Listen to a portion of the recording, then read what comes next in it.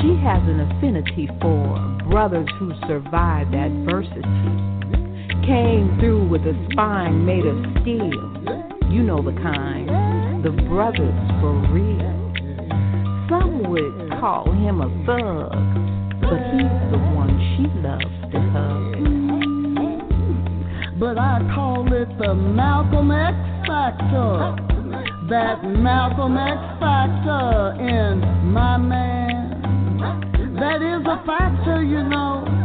That thing in a man, a black man, and a wear man, a panther man. My man. She loves to hug. The she loves to hug. The she loves to hug.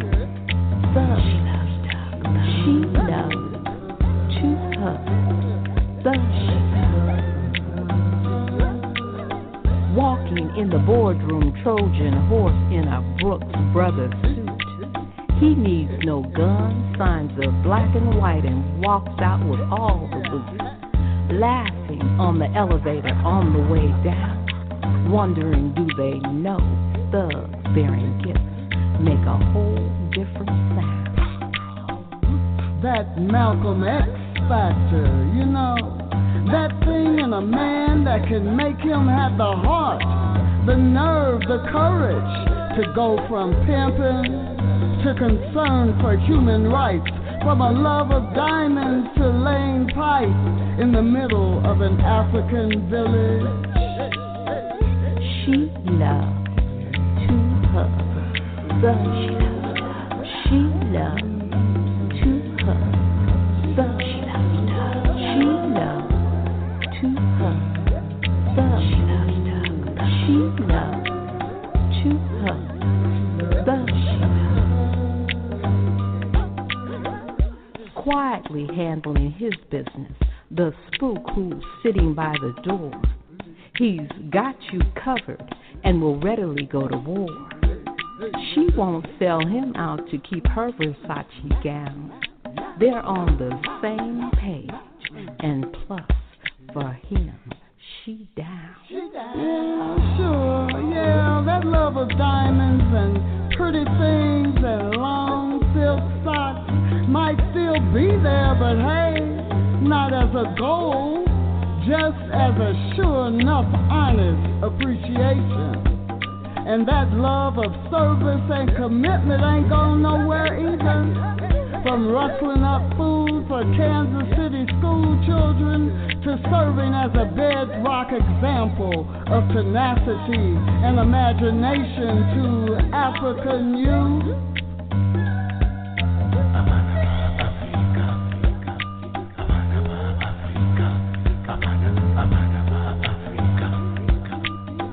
She loves to hug.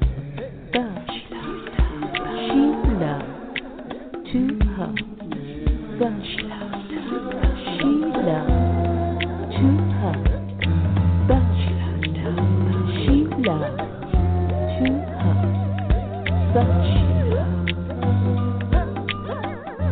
The prerequisite is to neither be handsome or cute. Just be conscious of your cosmic mission, mentally agile, intuitively astute. Remember what Pop told Kadada when death was coming round? Can I go? Nah, stay here, baby. Something's up, I feel something's going down. Like a dog smelling a bitch in heat when trouble's in the air. Gently pulls her out of her nirvana dream because sometimes femininity can be totally unaware. And that Malcolm X legacy persists in a kind of laying on of hands and spirit and politically correct love.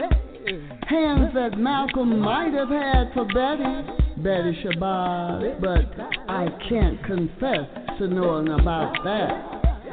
That Malcolm X factor in my man, it's more than evident in my man, my husband, my love, my comrade MJ Peter, Felix, Pete O'Neill.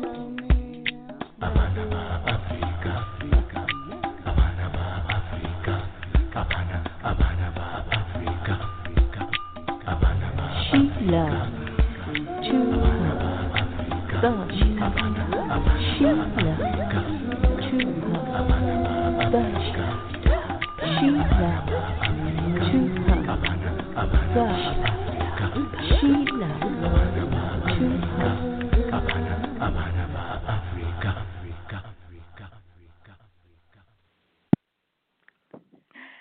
Good morning and welcome to Wanda's Picks, a Black Arts and Cultural program of the African Sisters Media Network.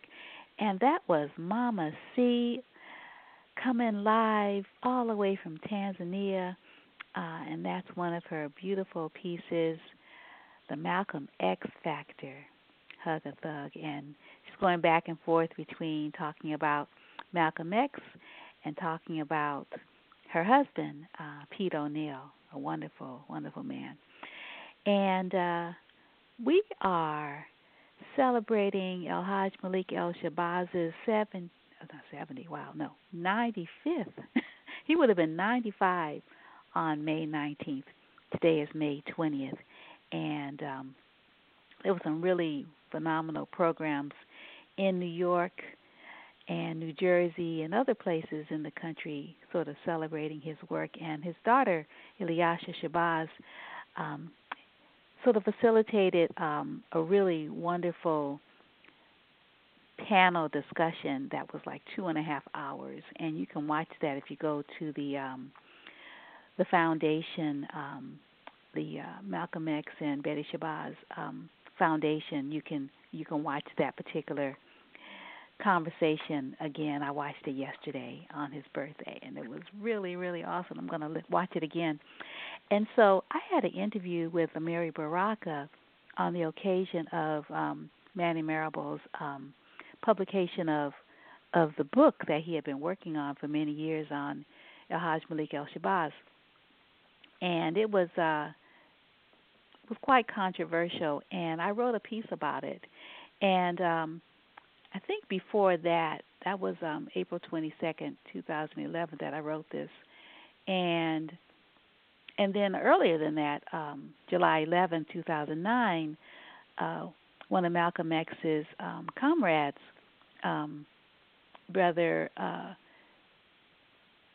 Peter Bailey, was in town because he's a good friend of Yuri. He was a good friend of Yuri Kochiyama, who is now an ancestor, and Yuri's birthday was yesterday too. She was Malcolm X. I think she was like a year older than him. He was born on her birthday, May 19th. So I was trying to figure out which one of these pieces I wanted to read you, because I think if I read both, you might fall asleep on me because it's kind of early. I'm broadcasting a little bit earlier, so I'm trying to figure out which one I should read you. So I'm kind of leaning toward the Peter Bailey piece, but you can go to my blog, which is Wanda Sabir at blogspot.com, to read the piece, the critique of the Marable book, and the title of the piece is "Whatever Happened to Don't Speak Ill of the Dead." And again, that's April 22nd, 2011. And so I'm going to read you this piece when Brother Peter came to Oakland to visit us, and we just had a great time over dinner at a barbecue restaurant in Oakland. So anyway, this is what I wrote. This evening, a few of us gathered at a nice barbecue restaurant to meet with Brother Malcolm's friend, A. Peter Bailey, a good friend of Yuri Kochiyama's also. Yuri's children, students of Bailey's at the Neighborhood Freedom School in New York. It was great watching the two old friends catch up with one another. Bailey said he had the original letter Yuri sent to Malcolm X, introducing herself to him and asking if she could join his organization. As the evening progressed, it was great seeing the camaraderie and love Brother Peter had for Sister Yuri. At times, Phil Hutchings would lean over and repeat to her what Brother Peter had said. Older now, her hearing was not what it was. At times, Brother Peter would stop and repeat himself for her. He also spoke fondly of Yuri's late husband, Bill, as a strong presence in the home, his wife's silent partner, how he'd be at all the meetings she called. Bailey was reared at Tuskegee, Alabama, though he moved to Germany with his family when his dad was transferred there. Bailey later joined the military himself. He moved to Washington, D.C. to enroll at Howard University, where he studied for 2 years before a trip to New York and his falling under Malcolm's spell forged a friendship which lasted until the leader was killed and Bailey never returned. He spoke about how kind and thoughtful Malcolm was. He spoke about the plots against Malcolm's life and the training he and others learned regarding this United States government's attempts to infiltrate black organizations like Brother Malcolm's Organization of Afro-American Unity, the OAAU. Bailey spoke about how he learned about writing and security and how a sick nation afraid of its people behaves associated with Malcolm X and OAAU. He edited 9 issues. The afternoon Malcolm was killed, he and his leader conversed about the current issue, and he was told not to run it that day. Brother Malcolm stressed to his staff how important it was to use the right words to avoid slander and potential legal suits. Brother Peter said Malcolm stated as an example the use of the words murderer and killer. He was speaking of the killing of a black youth by New York police in the issue in question. Those journalists who used the word murderer were sued for slander, not Bailey and his staff, because they used the word killer. Brother Bailey spoke of the reunion of the Organization of Afro-American Unity members August 2006. He said the last time many of them had seen each other was in 1965. There are 5 hours of unedited footage on DVD. He said such an event would never happen again. One reason for this is the death of many members since then. He spoke of the book, Malcolm X, Man in His Time, how he and his comrade Earl edited this volume to set the record straight about Brother Malcolm, how they took the book to Dr. John Hendrick Clark to get a publisher, Clark, a more established scholar. He said of the 18 OAAU members present at the reunion, 15 were at the Audubon Ballroom that day Malcolm was killed. So was Yuri, who knew El Haj Malik from his Nation of Islam days. One could see the look that passed between the two witnesses to the execution. Bailey recalled the day, the blood, the melee in the room, what the shots sounded like, how many, the professional nature of the killing, where people were sitting, enemies and friends. At the reunion, Bailey said he put out a call for papers and has received 12 so far, even though he hasn't decided what to do with the DVD and papers. His memoir will be out next year. The conversation shifted and turned, touching on the profound impact Malcolm had on African nations and their support of the Organization of Afro-American Unity. He referenced the 1964 debate on Congo and Guinea's response to the U.S. posture that it needed to look at its own policies regarding its treatment of African American citizens. In other words, mind your own business, Mr. Charlie. It sounded so exciting. Brother Peter recalled Dr. Clark said 6 countries were ready to support Malcolm's call for the World Court to address the apartheid on America. When I asked Brother Peter to name the countries, he said they were Ghana, Guinea, Algeria, Tanzania. This was what he asked Spike Lee to focus on in his film, Malcolm's international work. He said Lee interviewed him for hours, and the resulting film was a big disappointment. But with the commercial backing, Brother Peter said, Spike Lee's Malcolm X is about as close to the true commercial Malcolm we will get. He told Lee to show the COINTELPRO surveillance. Lee said that he did, but if one wasn't paying attention, he or she could miss it. Brother Peter started to tell us about an article he wrote about Michael Jackson and his hatred of his blackness. I think it is published by the National News Publication Association. He spoke about the tension between Jackie Robinson and Brother Malcolm, which Robinson put on hold when the 4 girls were murdered in the 1963 bombing of the church. Robinson called for a rally in New York and invited Brother Malcolm to speak. El Haj Malik El-Shabazz spoke first and was followed by Eartha Kitt, who was booed. Speaking out loud, Brother Peter asked why the crowd booed, and without knowing him, Brother Malcolm answered, because all her husbands are white men.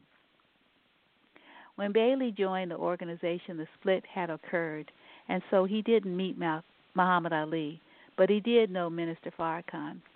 Though there wasn't a detour, one could tell there was a story there. Brother Malcolm was a master teacher, Brother Peter said of his friend. At that time, he worked as a file clerk at the Times Incorporated. What he did was create files on persons mentioned 3 or more times in the paper.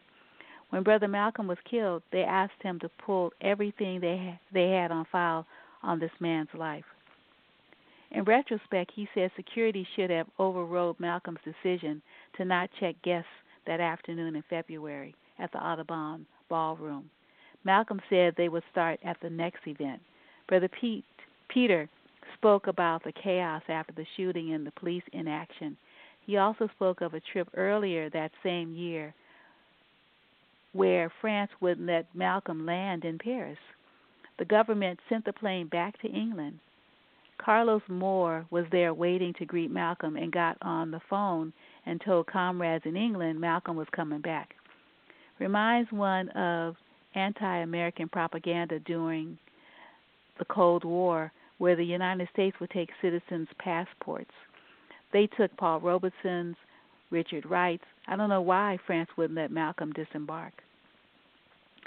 Brother Peter spoke about Malcolm's statement that the biggest obstacle to black unity and freedom and success had to do with the psychological assault of white supremacy on the black psyche.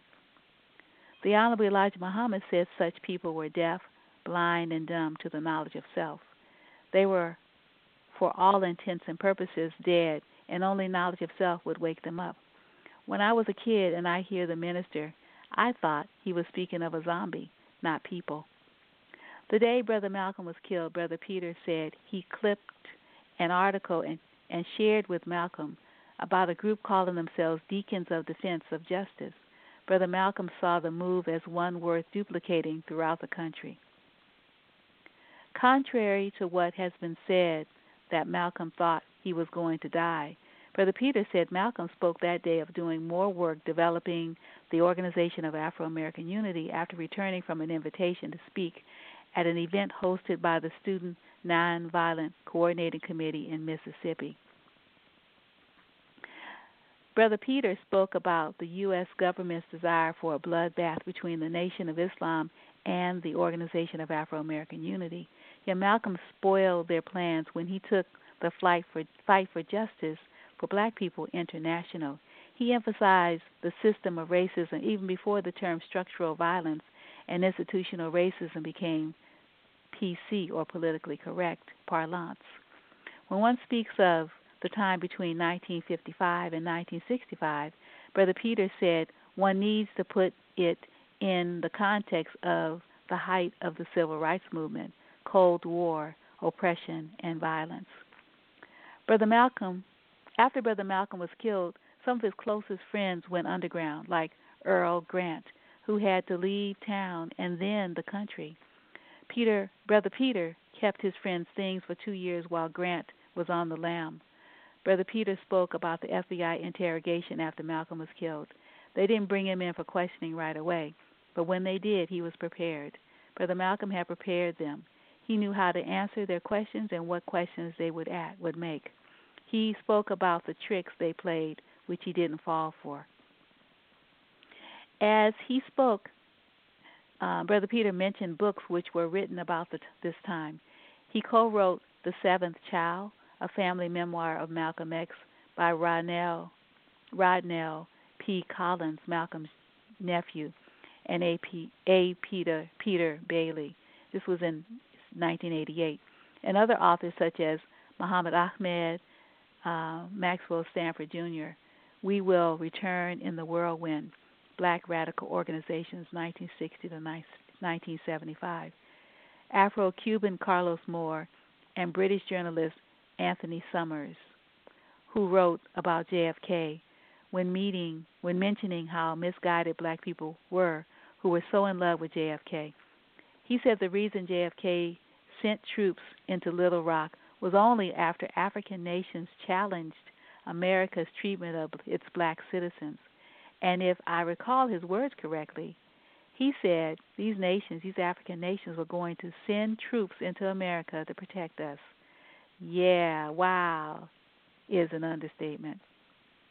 Another book mentioned was Revolutionaries to Race Leaders, Black Power and the Making of African American Politics by Cedric Johnson.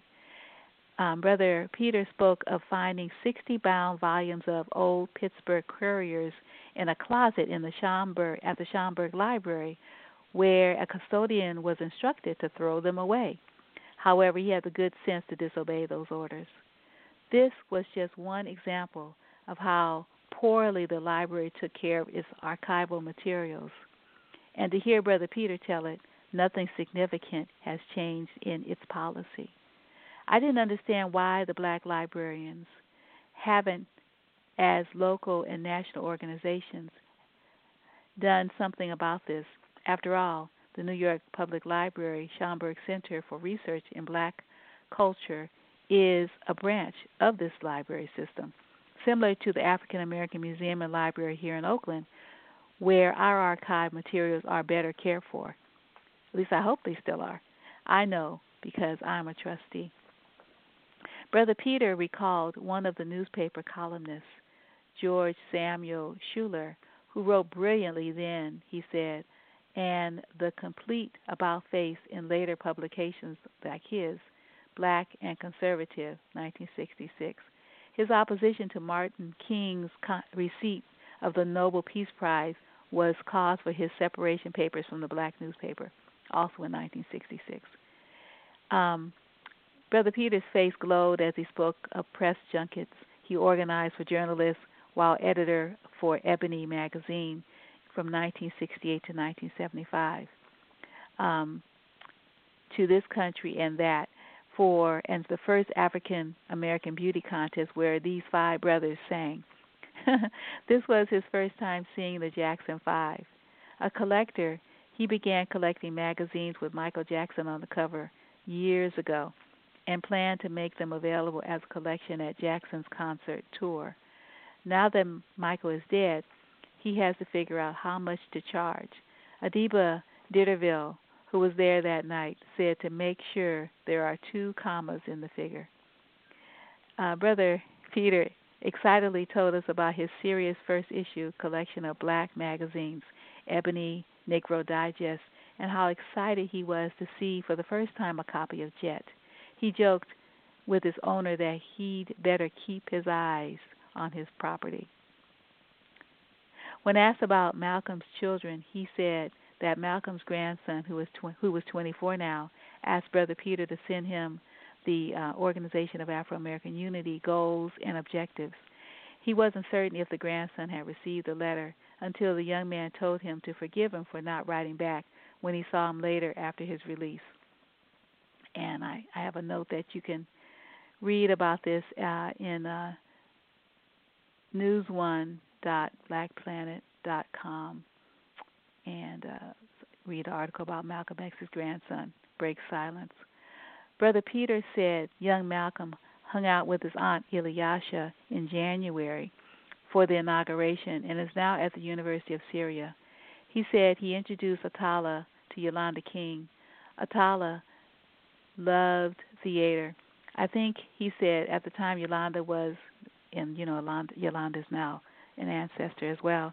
Yolanda was the associate director for Black Theater, and together the two women founded Alliance Theater and had plans to write a play of one mind about their two fathers.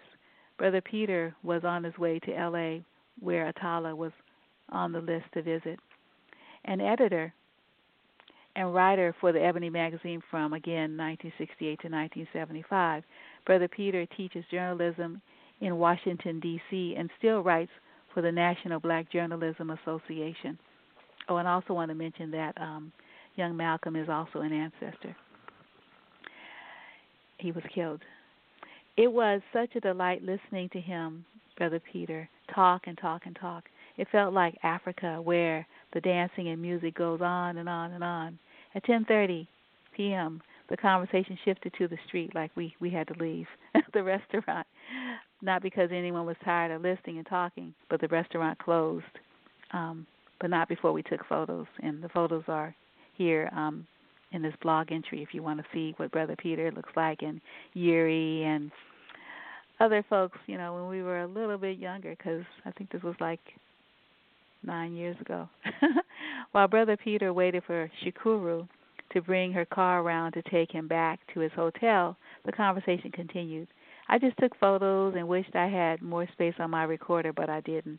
I taped the conversation at dinner, but I haven't listened to it yet. This narrative is from my notes and memory. I hope it's accurate, so it's subject to editing. Brother Peter was headed to L.A. the next day. When not traveling, he teaches mass media at the University of the District of Columbia and writes for the National Newspaper Publishers Association, where he proudly shared one of his protégés' work. And this, the National Newspaper Publishers Association, is an organization that's for black papers, and the San Francisco Bayview is a member of this association as well. And I write for the San Francisco Bayview. As Brother Peter spoke, Shakura Saunders, who just returned from New York, knew many of the people Brother Peter spoke of, as did Amara Michael Lange, who is an ancestor as well, who is known here for his dramatization of Malcolm X's speeches. Marcel Diallo, who now lives in New Orleans, and his family were present, as were Emory Douglas, who is the former Minister of Culture for the Black Panther Party. And Emory told me that Eartha Kitt's support was a supporter of the Black Panther Party. Dwayne Diderville was there, and he had hosted one of Brother Peter's colleagues recently at Marcel Diallo's Black Dot Cafe. I think it was Brother Ahmed. He was one of the folks hanging outside the restaurant until Brother Peter had to go. Folks in the restaurant who were not part of our party were drawn into the discussion as well. Brother Peter is such a great storyteller who answered question after question but never lost the theme which he began, that Michael Jackson's whiteness was a symptom of what he says Brother Malcolm would speak of constantly, white supremacy and its effect on black consciousness. And I'm not sure if I agree with that, because Michael Jackson had a skin disease. He wasn't bleaching his skin. So I don't agree with that necessarily, that Michael Jackson. But I don't know if, we got that nose thing, so, who knows. His sister got that nose job as well.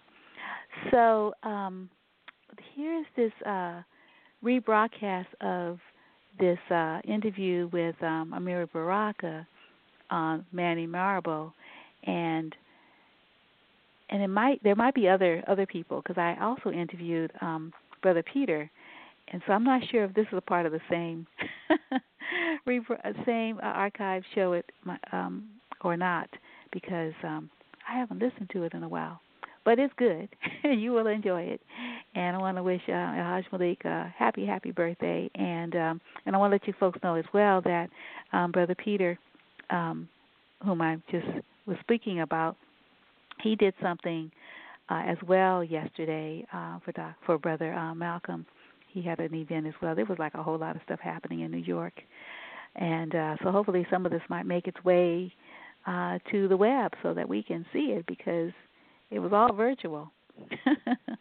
All righty. So enjoy. And, join us again for another edition of Wanda's Picks on Friday morning, 8 o'clock Pacific time.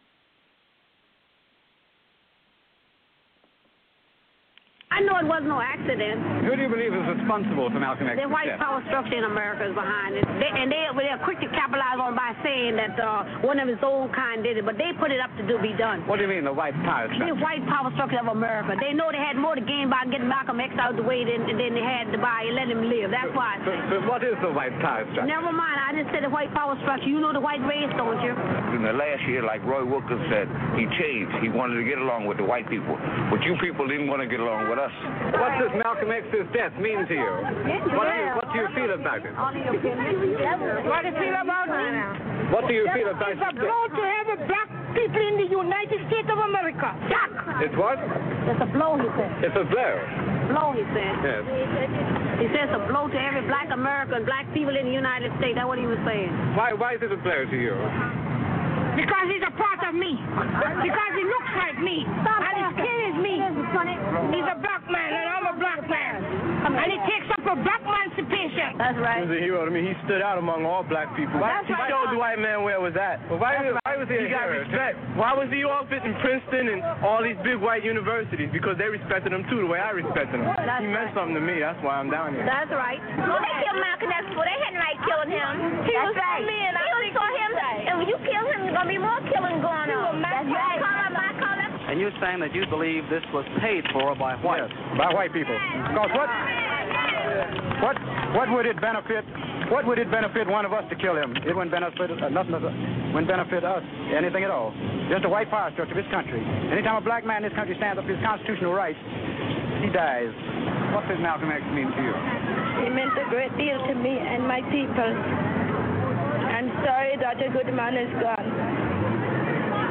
But at first I hear of it, I couldn't have cried anymore, I don't believe, if I had lost my mother.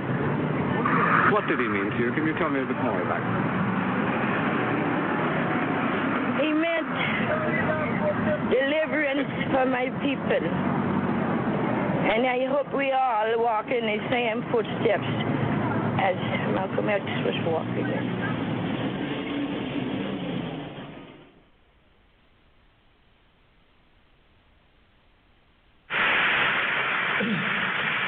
I would like to make a few comments concerning the difference between the Black Revolution and the Negro Revolution. There's a difference.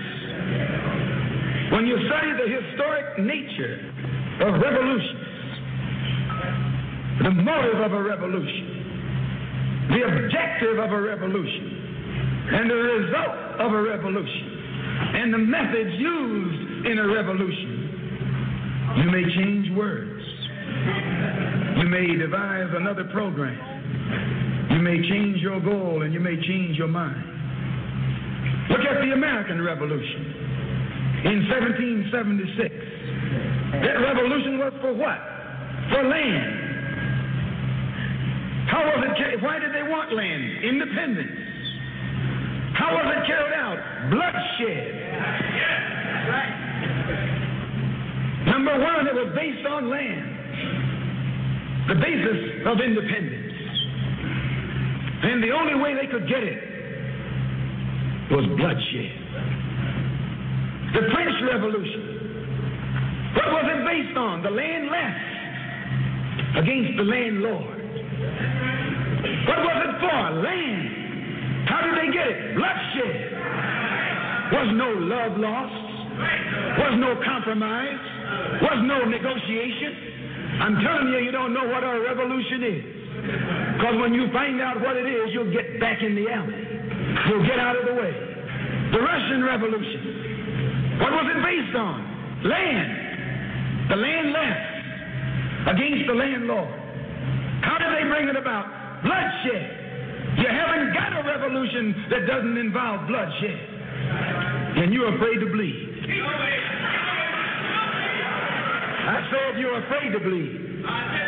Long as the white man sent you to Korea, you bled. He sent you to Germany, you bled. He sent you to the South Pacific to fight the Japanese, you bled. You bleed for white people. But when it comes time to seeing your own churches being bombed and little black girls murdered, you haven't got no blood.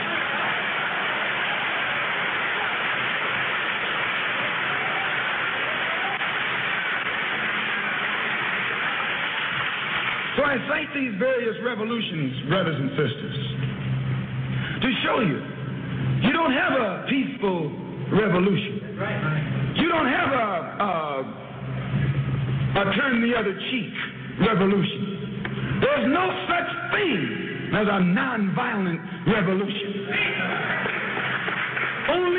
Only kind of revolution that's nonviolent is the Negro Revolution.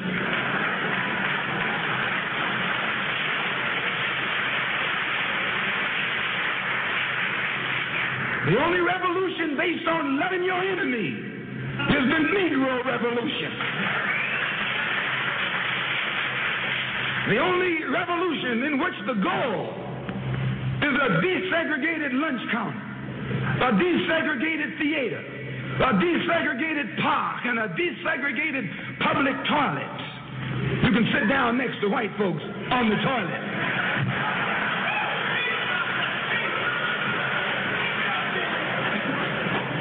That's no revolution. Revolution is based on land. Land is the basis of all independence. Land is the basis of freedom, justice, and equality. The white man knows what a revolution is. How do you think he'll react to you when you learn what a real revolution is? You don't know what a revolution is. If you did, you wouldn't use that word. A revolution is bloody. Revolution is hostile. Revolution knows no compromise. Revolution overturns and destroys everything that gets in its way.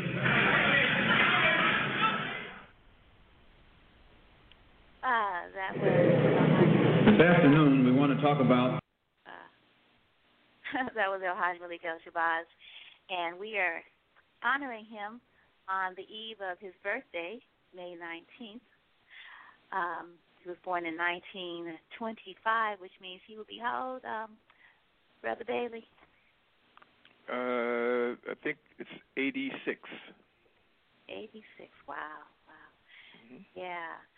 I think the correct question would have been to ask, what did Malcolm's life mean to you, as opposed to what did his death mean to you?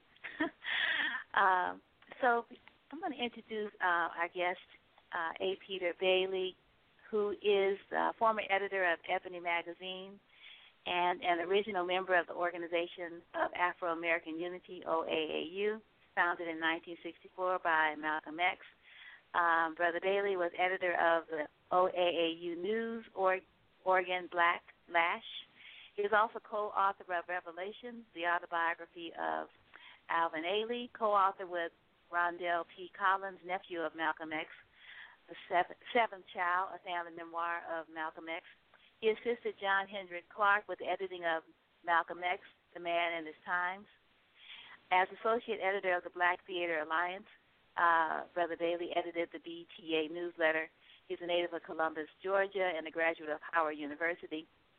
And we are speaking to him from the Bethune Du Bois Institute in Silver Spring, Maryland. Spring, Maryland. Thank you. What does MD stand for?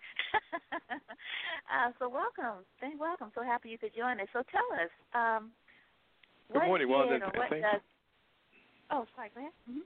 Go ahead. Oh, I was going to ask you, I interrupted you when you were going to say thank you, I think. I wanted to ask you, what did Malcolm X's life mean to you? First, I'd just like to quickly say that I was not a graduate of Howard University. I attended Howard for 2 years, and I did my first political activism at Howard, but I dropped out after 2 years and got involved in the movement and ended up never going back. But I guess someone told me that if you went there 2 years, then you're considered an alumni. But what he meant to me, he was. I usually refer to him as a master teacher, and to me, there is no more important member of a community than a master teacher. Brother Malcolm, basically, people such as myself, those of us who wanted to support him but who were not Muslims or were not prepared to become Muslims but who wanted to work with him, he gave us a perspective on the world, on how to view the world. He taught us the importance of the use of words. He taught us such things as that in this country, we're not involved in a battle against individual whites here and there, but a system of white supremacy. He taught us about the psychological aspects of white supremacy and racism. See, most of the civil rights leaders of that time, they focused almost entirely on the physical manifestations of it. You know, the killings, the brutality, the firebombing, and these kinds of things. Brother Malcolm talked about that, and also about the attack on our minds. Now, we know that because of the activities of the people in the 60s, and things have happened since then, the physical manifestations have been reduced to a sizable degree, not eliminated, but reduced. The psychological manifestations are unrelenting and relentless, and they're constantly attacking our minds and our view of themselves. Brother Malcolm combated that. He taught us how to combat that, and he spoke about that on a regular, consistent basis. That's what he did for me. He basically gave me a world view, a perspective, a way to look at things, a way to interpret things, a way to analyze things, and how to be alert, especially against the constant psychological manifestations of white supremacy and racism. Mm-hmm. Yeah. This book that you edited, what's the name of it? The collection of essays by people. Oh, the one Malcolm X, A Man in His Times. Yeah, that is so good. Yeah. Introduction by John Hendrick Clark, and then he also introduces each section. What happened there, Wanda? What happened there is that a brother named Earl Grant and Earl had been I want to make it very clear, I was not a part of Brother Malcolm's inner circle. Okay. I was not a part of his inner circle. I was in the OAAU. I was the editor of the organization's newsletter. I don't try to make claims that that are just not the case. Earl Grant was a part of the inner circle. Mm-hmm. And after the assassination, Earl and I noticed that there were groups out there, everybody trying to claim Brother Malcolm and saying that he was with them on this issue and with them and utilizing his name. So we say, you know what we're going to do? Let's put together a book of people who knew him personally and or politically, and have them, reflect on him from that perspective.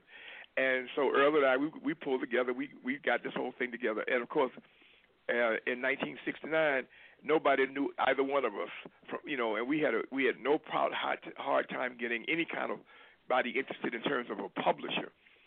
So we then went to Dr. Clark and told him about our idea, and he got involved. And with him getting involved and having a name and a recognizable as a very prominent historian, he was able to help us get a publisher, and that's how that book came about. It was a reaction to, we were trying to keep people who were trying to, Brother Malcolm was joining my position, and he was coming to our position on this and our position on that. We were saying, no, we're not going to let that happen. We're going to find a way to stop that kind of thing, and that's how that book came about. Mhm. Yeah, you have some really wonderful, essays, sermons, and reflections. In the first part, and I really like Myths About Malcolm X by Reverend Albert Cleage. That was like, wow. Yes. Really, really good. Yes. Yeah. Well, Dr. Clark was the chief editor of the book. My main job was to do some of the research and to put together an index of books, that had already been written, major books and articles that had already been written about him. And Earl, of course, contributed an article that had never been published before. That was really good. It was really and I think that we did. I think we of course, we didn't put a stop to it, but we certainly, in putting that book out and getting it out there, we kind of derailed some of those, people who were trying to claim Brother Malcolm as their own, in a way that we thought was not reflecting what he was all about. And this happens constantly. Everybody tries to completely do away with Malcolm X, the black nationalist. I mean, that's been going on since they started writing about him. They always try to say he was no longer a black nationalist. Well, we denied that. He was a black nationalist when he died. He lived, he believed in the philosophy of black nationalism. And the reason that they tried to say that he wasn't, that he had changed, was because they were given a wrong interpretation of black nationalism in the first place. Mm-hmm. They were making it sound as though black nationalism was some kind of, ignorant people who thought that black people could function in the world all by themselves, that we didn't need nobody. Well, Brother Malcolm was too intelligent to have such a position. Black nationalism basically means that we looked upon ourselves as a nation within a nation, and we acted accordingly. Mm-hmm. Right. Yeah. And we knew we had to work with other groups on different issues, and we were prepared to do that. And he was prepared to do that. But that does not mean that he was giving up his whole concept of black nationalism. There's a whole whites in this country, from left-wing whites to centrist whites to right-wing whites, and their black allies cannot absolutely stand the concept of black nationalism. They fight it on all of them reject it. And then the black folks who are allied with left-wing whites and centrist whites and right-wing whites, they also reject black nationalism. And the very fact of their reaction to it makes those of us who believe in it believe that it's the right way that we need to move as a people. Because if it wasn't, we don't believe there would be so much hostility towards the concept. Right. Yeah. Talk about, I don't know if you remember any particular parts of the book or any particular segments, particularly around the whole idea of black nationalism, because you cover quite a bit. You have a piece by Sister Betty. You've got a piece by Ossie Davis. I mean, this is really Gordon Parks. You've got dialogues with Malcolm X Part 3, where you talk about the FBI, and then the last part is Malcolm X Abroad. I'm wondering, are there any particular aspects of the book that, this many years later, that really sort of still resonate with you? Because one thing about I think that Earl's piece, to me, I mean, being a journalist, because there was just so much new information in that piece, so that really, captured and it stayed with me, because it gave an idea of how the FBI operated, and some insights as to how their whole attempts to discredit or to claim or to bribe people. It really gave some insights as to how the FBI operates. So I found that piece, when I first read it, incredibly informative and educational, and even today, I still consider it very valuable. I think that all the pieces in there are written, as I said before, we wanted people who knew him personally and or politically, and I think that book, to me, really gave the kind of like before anybody else gave the first insights as to how he was respected by people across a wide variety of ideological beliefs. He was respected. I'm not going to say he was loved by many of these people, but he was respected by them. And you can see that in the contributions in that book. That's why I think that book, even today, is still very valuable for anyone who's writing anything about him. And I'm proud to have been a part of that, of that effort. Yeah, I was thinking I could play a piece where Malcolm X talks about our roots in Africa. It says that you can't hate the roots of a tree. It's a really short piece. I'm sure people might be familiar with it. I'm going to play that now. Okay. Why should the black man in America concern himself, since he's been away from the African continent for 300 or 400 years? Why should we concern ourselves? What impact does what happened to them have upon us? Number one, first you have to realize that up until 1959, Africa was dominated by the colonial powers, and by the colonial powers of Europe having complete control over Africa, they projected the image of Africa negatively. They projected Africa always in a negative light. Jungles, savages, cannibals, nothing civilized. And naturally, it was so negative until it was negative to you and me. And you and I began to hate it. We didn't want anybody to tell us anything about Africa, and much less call us an African. And in hating Africa and hating the African, we ended up even hating ourselves without even realizing it. Because you can't hate the roots of a tree and not hate the tree. You can't hate your origin and not end up hating yourself. You can't hate Africa and not hate yourself. And you show me one of these people over here who have been thoroughly brainwashed, who has a negative attitude toward Africa, and I'll show you one that has a negative attitude toward himself. You can't have a negative attitude toward yourself, a positive attitude toward yourself, and a negative attitude toward Africa at the same time. To the same degree that your attitude, that your understanding of, an attitude toward Africa becomes positive, you'll find that your understanding of and your attitude toward yourself will also become positive. And this is what the white man knows. So they very skillfully made you and me hate our African identity, our African characteristics. And you know yourself. And we have been a people who hated our African characteristics. We hated our hair. We hated the shape of our nose. We wanted one of those long, dog-like noses, you know. Yeah. We hated the color of our skin. Hated the blood of Africa that was in our veins. And in hating our features and our skin and our blood, why, we had to end up hating ourselves. And we hated ourselves. Our color became to us a chain. We felt that it was holding us back.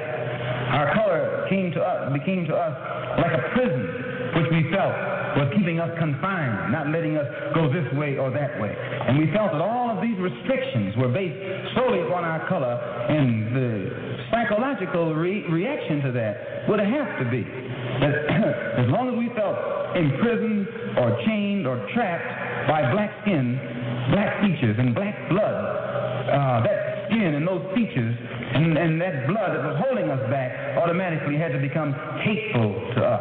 And it became hateful to us. It made us feel inferior. It made us feel inadequate. It made us feel helpless. And when we fell victim to this feeling of inadequacy or inferiority or helplessness, we turned to somebody else to show us the way. We didn't have confidence in another black man to show us the way, or black people to show us the way. In those days, we didn't. We didn't think a black man could do anything but play some horn, some sound, and make you happy with some songs, and in that way. But when inferior things, where our food, clothing, and shelter was concerned, and our education was concerned, we turned to the man. We never thought in terms of bringing these things into existence for ourselves. We never thought in terms of doing things for ourselves because we felt helpless. And what made us feel helpless was our hatred for ourselves. One of the things that made the black Muslim movement grow was its emphasis upon things African. This was the secret to the growth of the black Muslim movement. African blood, African origin, African culture, African ties. And you'd be surprised. We discovered that deep within the subconscious of the black man in this country, he's still more African than he is American. He thinks that he's more American than African because the man is jiving him, and then the man is brainwashing him every day, telling him, you're an American, you're an American. Man, how could you think you're an American and you haven't ever had any kind of American treat over here? You have never. 10 men can be sitting at a table eating, dining. And I can come and sit down where they're dining. They're dining. I got a plate in front of me, but nothing is on it. Because all of us are sitting at the same table, are all of us diners? I'm not a diner until you let me dine. Then I become a diner. Just being at the table with others who are dining doesn't make me a diner. And this is what you got to get in your head here in this country. Just because you're in this country doesn't make you an American. And no, you got to go farther than that before you can become an American. You got to enjoy the fruits of Americanism. And you haven't enjoyed those fruits. You've enjoyed the thorns. You've enjoyed the thistles, but you have not enjoyed the fruit. No, sir. So I point these things out, brothers and sisters, so that you and I will know the importance in 1965 of being in complete unity with each other, harmony with each other, and not letting the man maneuver us into fighting one another. I say that again, that I'm not a racist. I don't believe in any form of segregation or anything like that. I'm for the brotherhood of everybody, but I don't believe in enforcing brotherhood upon people who don't want it. As long as we practice brotherhood among ourselves, and then others who want to practice brotherhood with us, we practice it with them also. We're for that. But I don't think that we should run around trying to love somebody who doesn't love us. Thank you.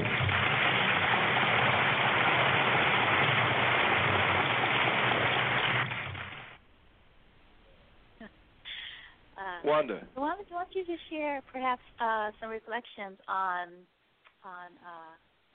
I believe you would say your friend, Hajj Shabazz, and what it was like being what I will say.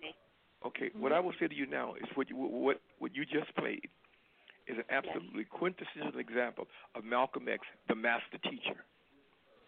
He was teaching. He was teaching. And he was teaching, and he was doing the other things that I had talked about before. He was talking about the psychological effects of white supremacy / racism. So he was teaching. That was a classic example of Malcolm X, the master teacher, in action.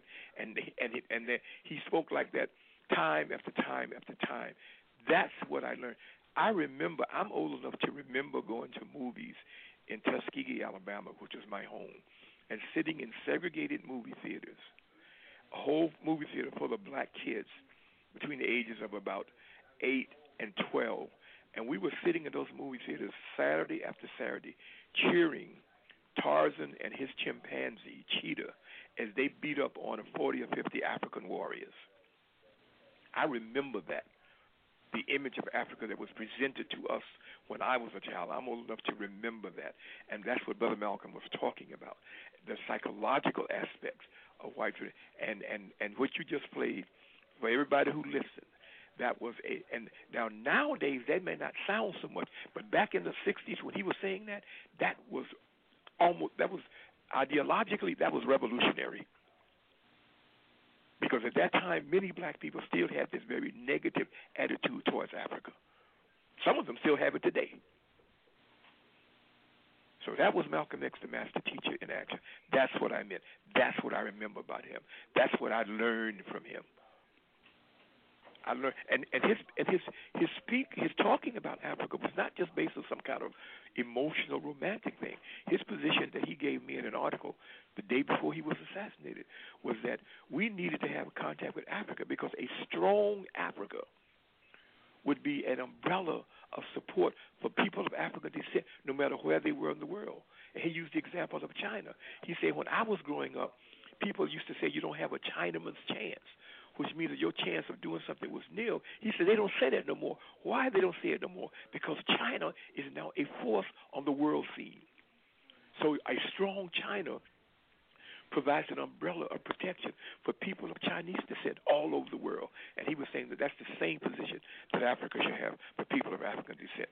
So it was not just an emotional psychological connection that he was talking about. He was talking about something very practical. That's Malcolm X, the master teacher.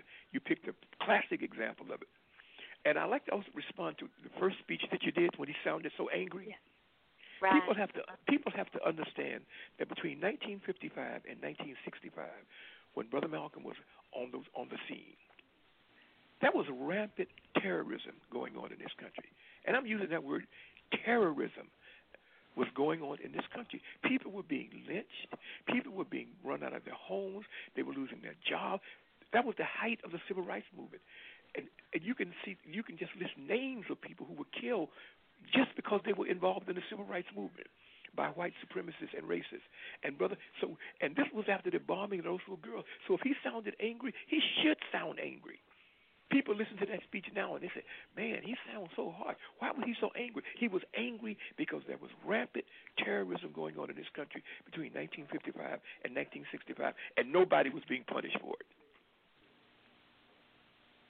That's what I always tell people when they say how angry he was. He had a right to be angry. A church had been firebombed and killed 4 little black girls.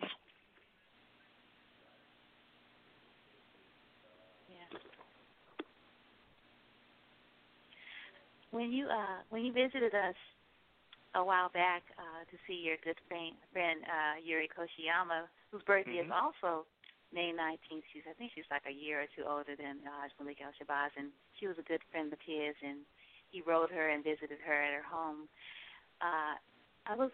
You spoke about how Haj Malik was always reading and studying, and he took time out, to speak to individuals, like yourself, and give you some like real, one-on-one quality time. Yeah, and he was constantly. Talk about it. Yeah. Uh-huh. He was constantly. I mean, like any truly intelligent person, he was constantly learning. Mm-hmm. He was a great listener. One of the most important things to be a great leader, you have to also be a great listener. And Brother Malcolm was a great listener. When I was watching him, when we would like be a group of people and people are talking, and you could almost see him listening to what was being said, and that's another mark of a truly great leader. And I tell young people, sometimes I teach as an adjunct professor at the University of District of Columbia, and I tell my students, man, one of the most important things that you must learn is to be a listener. You have to know how to listen to what is going on. And Brother Malcolm was a master of that. And that's another reason why he was able to accomplish the things that he did. And that's another thing I remember about him. He was a courteous person. He was one of the most courteous people I've ever met in my life. He was very considerate of people. He was very, very concerned. And, he was courteous, the old-fashioned courtesy. When he spoke with you or when he dealt with you, and that was those are things that I remember about him from a personal level. I had the opportunity sometimes of being in a situation where it might be him and myself and maybe 4 or 5 other people, so it was like a small setting, and where you could really see him interact with people and talk and laugh and joke and that kind of thing. I had at least maybe three times when I had that honor, and so you see him in another light than when you see him speaking to a large crowd, at a rally or something. Mm-hmm. Yeah, and you edited the newspaper for the OAAU. Talk about that, and also talk about your colleagues, the people around you, and some of your interaction and. Okay, it was really not a newspaper; it was a newsletter. Okay. And when the OAAU was being formed and people were taking various positions to do things in the organization, we had different committees: a cultural committee, a youth committee, an economic development committee, an education committee, etc. Nobody volunteered to do the newsletter, so I volunteered to do it. At that time, I haven't had no journalism at all, but I volunteered to do the newsletter, and that's how I became the editor of the newsletter. We put out 9 issues. We reported on his trips abroad when nobody else was doing so. I have copies of all 9 issues. The first 3 issues we was referred to as the OAAU newsletter. Beginning with the 4th issue, we called it the Blacklash, and we did that because there was a lot of talk at the time about the white backlash against progress that black people were making. So we decided to call the newsletter the Blacklash. That's how it got that name. But we had photos. I mean, we did a good job considering that we were working with the old-fashioned mimeograph machine. We had to turn the wheel, turn the handle to to make copies and everything. But eventually, Brother Malcolm told me, in fact, the day of the assassination, he told me that he was going to turn the newsletter. One of his plans was to turn the newsletter into a tabloid-sized newspaper. As for my colleagues, man, some of the most committed, dedicated, intelligent, and brilliant people that I ever met were people that I met when I was doing those 14 months with the OAAU. I mean, the people who headed the Cultural Committee and the Education Committee and the Youth Committee and the Economic. I mean, these were serious brothers and sisters who had skills and talent, who probably could have been out doing anything, but they were committed to what was going on. So we had a real cadre of top quality people involved with the OAAU, and I think the forces who operated around here knew that. The forces who were hostile to Brother Malcolm knew that he was attracting. He had that ability. Because people always try to make it sound as though the only people who listened to Brother Malcolm were the quote-unquote street folks, the homeboys and the homegirls from the streets. Well, that's simply not true. They listened, but there were also a whole lot of other folks, who listened to him and who were prepared to work with him for the advancement, of our people. And I saw those people in the OAAU. Mm-hmm. Most of the I would say that 90% of the OAAU members were not Muslims, because he had set up a separate organization called Muslim Mosque Incorporated for those people, who were supporting him from a religious perspective. But the OAAU people were those of us who wanted to work with him, but who were not prepared to become Muslims. Some of them were destroying. Some of them were very strong Christians, but they still believed in what he was doing from a political, economic, cultural perspective, and wanted to work with him. So he had the ability to attract a variety of people. Yeah. So when you started working with Brother Malcolm, you started working with him when he had established the Organization of Afro-American Unity, or had you been working with him prior to that? Did you come in at that I had not been. I had been following him since 1962. Was when I first heard him speak. I became a follower then, but I could not work with him because I was not prepared to become a member of the Nation of Islam. When the OAAU was founded, I was a founding member. I went to the meetings where there was discussion about the organization. Beginning in January 1964, we used to meet and start organizing the OAAU. It was announced publicly in June of 1964, but we had been meeting since January, preparing for that public announcement of the organization. So I was there, at the beginning when it was being, structured. Mm-hmm. Right. So you were following him when he went on his pilgrimage to Mecca to Hajj, and you were following him when he went to the Organization of African Unity session. Yes. I believe that was in Egypt, right? Cairo, 1964. Yeah. From 1962. Exactly. From 1962, when I first heard him speak, until this day, I've been a Malcolmite. From the first time I heard him speak in June 1962 until right now when we're talking, I have been a Malcolmite. And I was there during that stretch when he was in Cairo, in 1964. I remember that was an important event because it was the first time that an African American had been invited to be an observer at a meeting of African heads of states, not a participant, but an observer. He had been invited to be there as an observer, and he used that opportunity to push his campaign. He had a plan of having the United States government taken before the UN Commission on Human Rights for, quote-unquote, being either unable or unwilling to protect the lives and property of black people in this country. Again, I have to remind the audience of what was going on during that time. It was a time of intense brutality.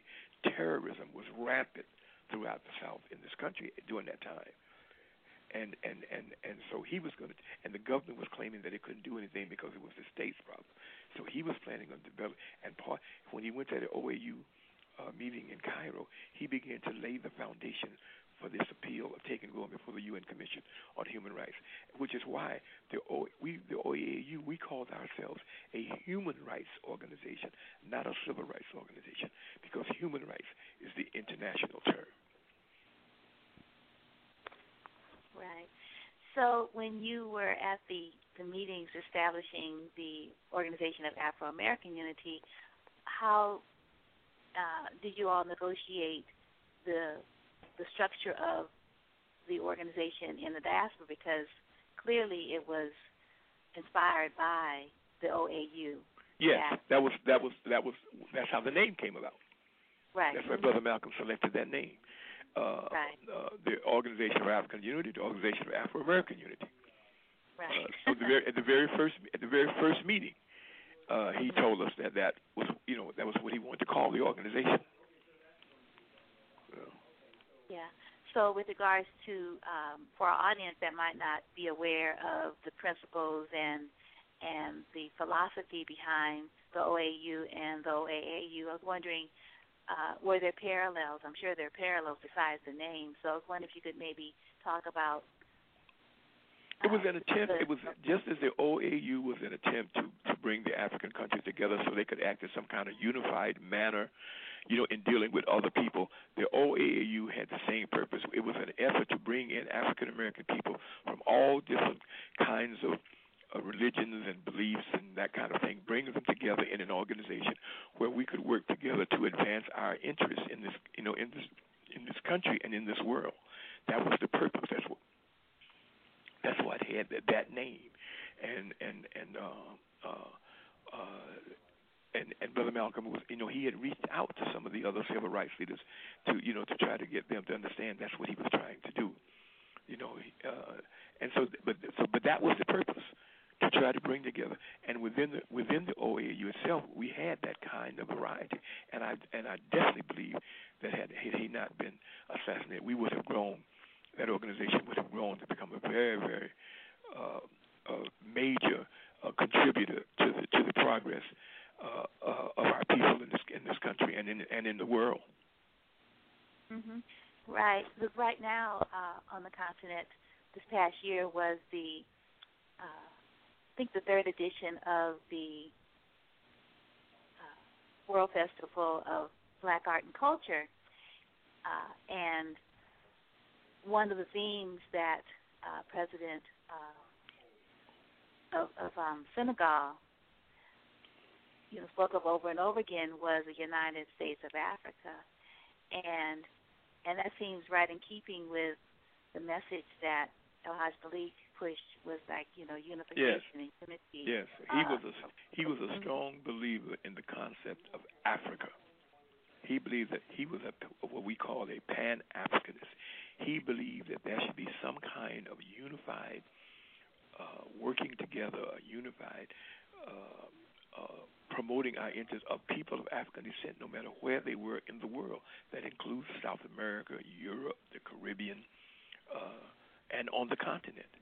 He just believed that people of African descent throughout the world, we would advance and protect our interests much more effectively if we had some kind of unified working. Does that mean that everybody's going to be exactly the same? No, but it meant that we would look upon ourselves as a unit, as Pan-Africanists, so that anything that affected people of African descent, no matter where they were in the world, we had a stake in taking care of that, just like the Chinese do with the Chinese people, just like the Jewish people do with Jewish people. If you mess with Jewish people anywhere in the world, they are fed. The Jewish community based out of Israel is ready to confront you.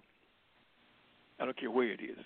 Well, we wanted the same thing with people of African descent, and the same thing that the Chinese provides for people of Chinese descent.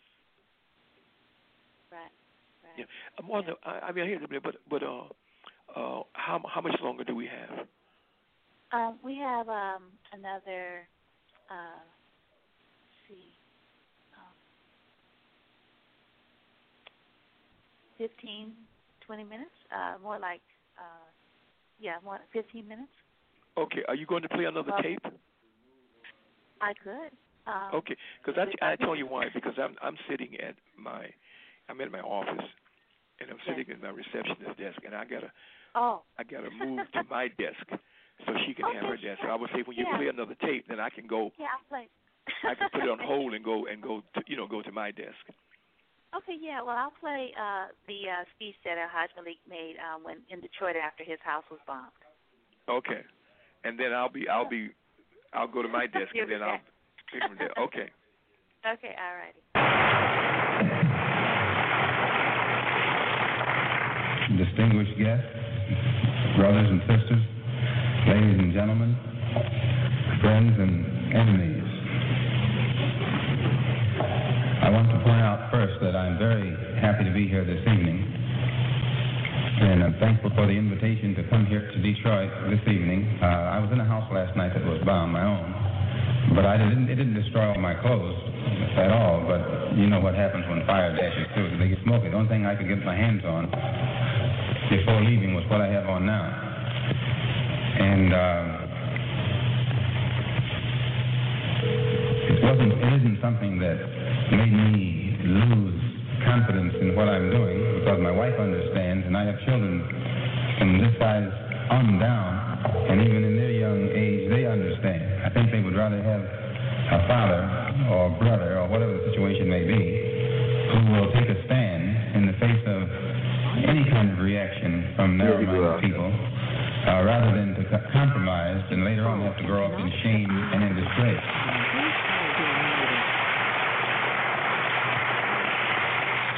So I just ask you to excuse my appearance. I don't normally come out in front of people without a shirt and a tie. I guess that's somewhat a holdover from the Black Muslim movement, which I was in, and that's one of the good aspects of that movement. It teaches you to be very careful and conscious of how you look, which is a positive contribution on their part. But that positive contribution on their part is greatly offset by too many other liabilities. Before I get involved in anything nowadays, I have to straighten out my own position, and which is clear. I am not a racist in any form whatsoever. I don't believe in any form of racism. I don't believe in any form of discrimination or segregation. I believe in Islam. I'm a Muslim, and there's nothing wrong with being a Muslim. Nothing wrong with the religion of Islam. That just teaches us to believe in Allah as the God, and those of you who are Christians probably believe in the same God. Because I think you believe in the God who created the universe, and that's the one we believe in, the one who created the universe. The only difference being, you call him God, and we call him Allah. Jews call him Jehovah. If you could understand Hebrew, you'd probably call him Jehovah too. If you can understand Arabic, you'd probably call him Allah. But since the white man, your friend, took your language away from you during slavery, the only language you know is his language, your friend's language. So you call for the same God he calls for. When he's putting a rope around your neck, you call for God, and he calls for God.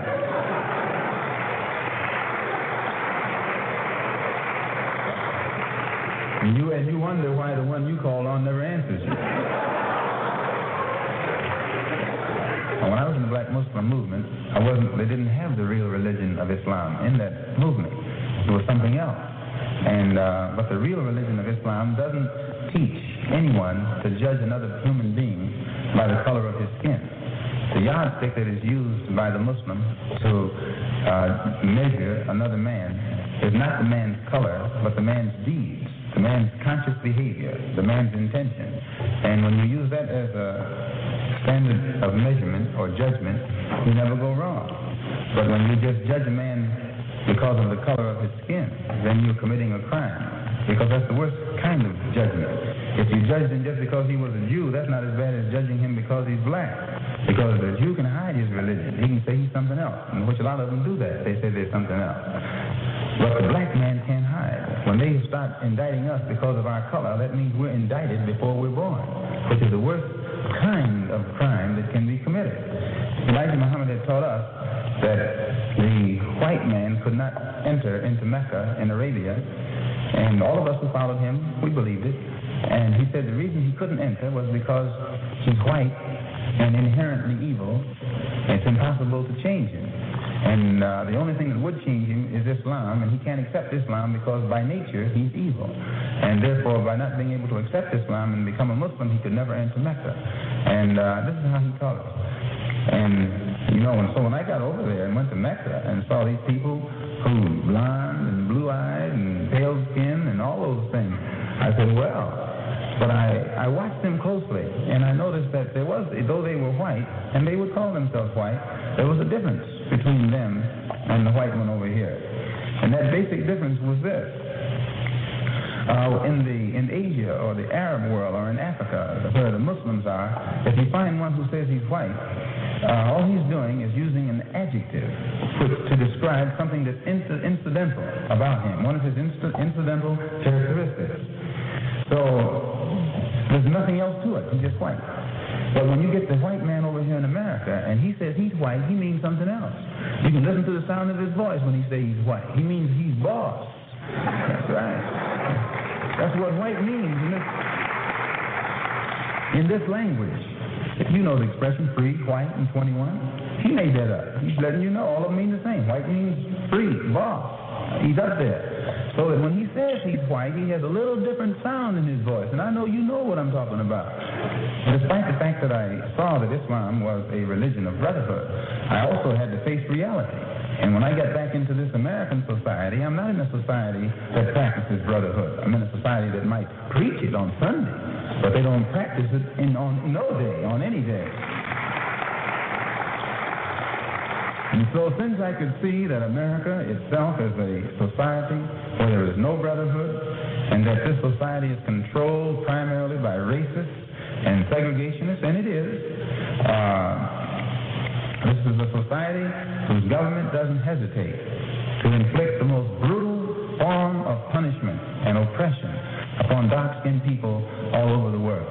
To wit, right now, what's going on in and around Saigon and Hanoi and in the Congo and in elsewhere. They are violent when their interests are at stake. But with all of that violence that they display at the international level, when you and I want just a little bit of freedom, we're supposed to be nonviolent. They're violent. They're violent in Korea. They're violent in Germany. They're violent in the South Pacific. They're violent in Cuba. They're violent wherever they go. But when it comes time for you and me to protect ourselves against lynchers, they tell us to be nonviolent.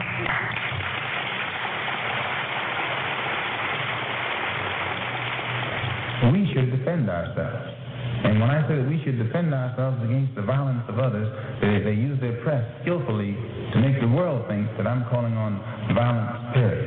And I wouldn't call on anybody to be violent without a cause.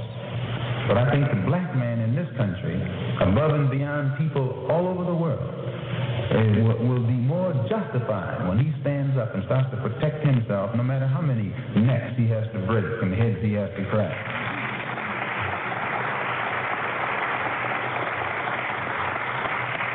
I saw in the paper where on the television where they took this black woman down in Selma, Alabama, and knocked her right down on the ground, dragging her down the street. You saw it. You're trying to pretend like you didn't see it because you knew you should have done something about it and didn't. It showed the sheriff and his henchmen throwing this black woman on the ground, and Negro men standing around doing nothing about it, saying, well, let's overcome them with our capacity to love. What kind of phrase is that? Overcome them with our capacity to love. And then it disgraces the rest of us because all over the world the picture is flashed showing a black woman with some white groups with their knees on her, holding her down, and full-grown black men standing around watching it. Why, you are lucky they let you stay on earth, much less stay in the country.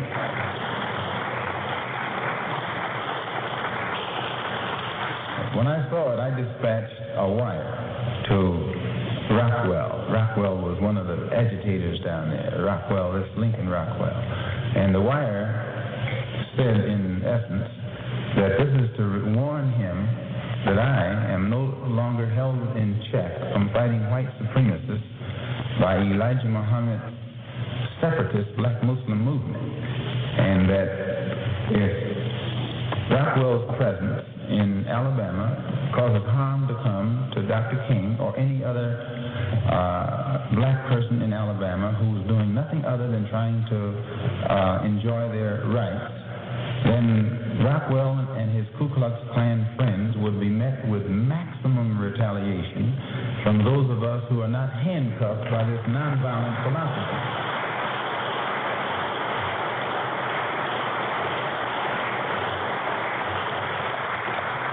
And I haven't heard from Rockwell since. And brothers and sisters, if you and I would just realize that once we learn to talk the language that they understand, they will then get the point. You can never reach a man if you don't speak his language. If a man speaks the language of brute force, you can't come to him with peace.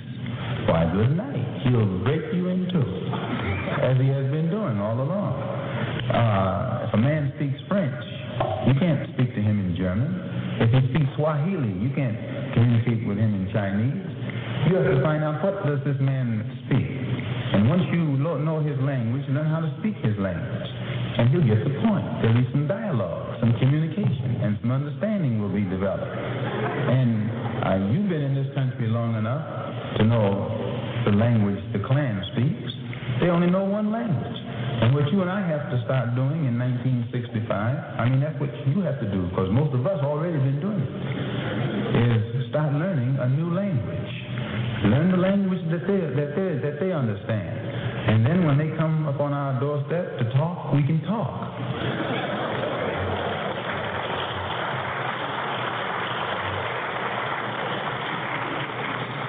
And they will get the point. There'll be a dialogue. There'll be some communication. And I'm quite certain there will then be some understanding. Why? Because the Klan is a cowardly outfit. They have perfected the art of making Negroes be afraid. And as long as the Negroes are afraid, the Klan is safe. But the Klan itself is coward. They never come, one of them never come after one of you. They all come together. Sure, they're scared of you. And you sit there, when they put the rope around your neck saying, forgive them, Lord, they know not what they do. As long as they've been doing it, they're experts at it. They know what they're doing.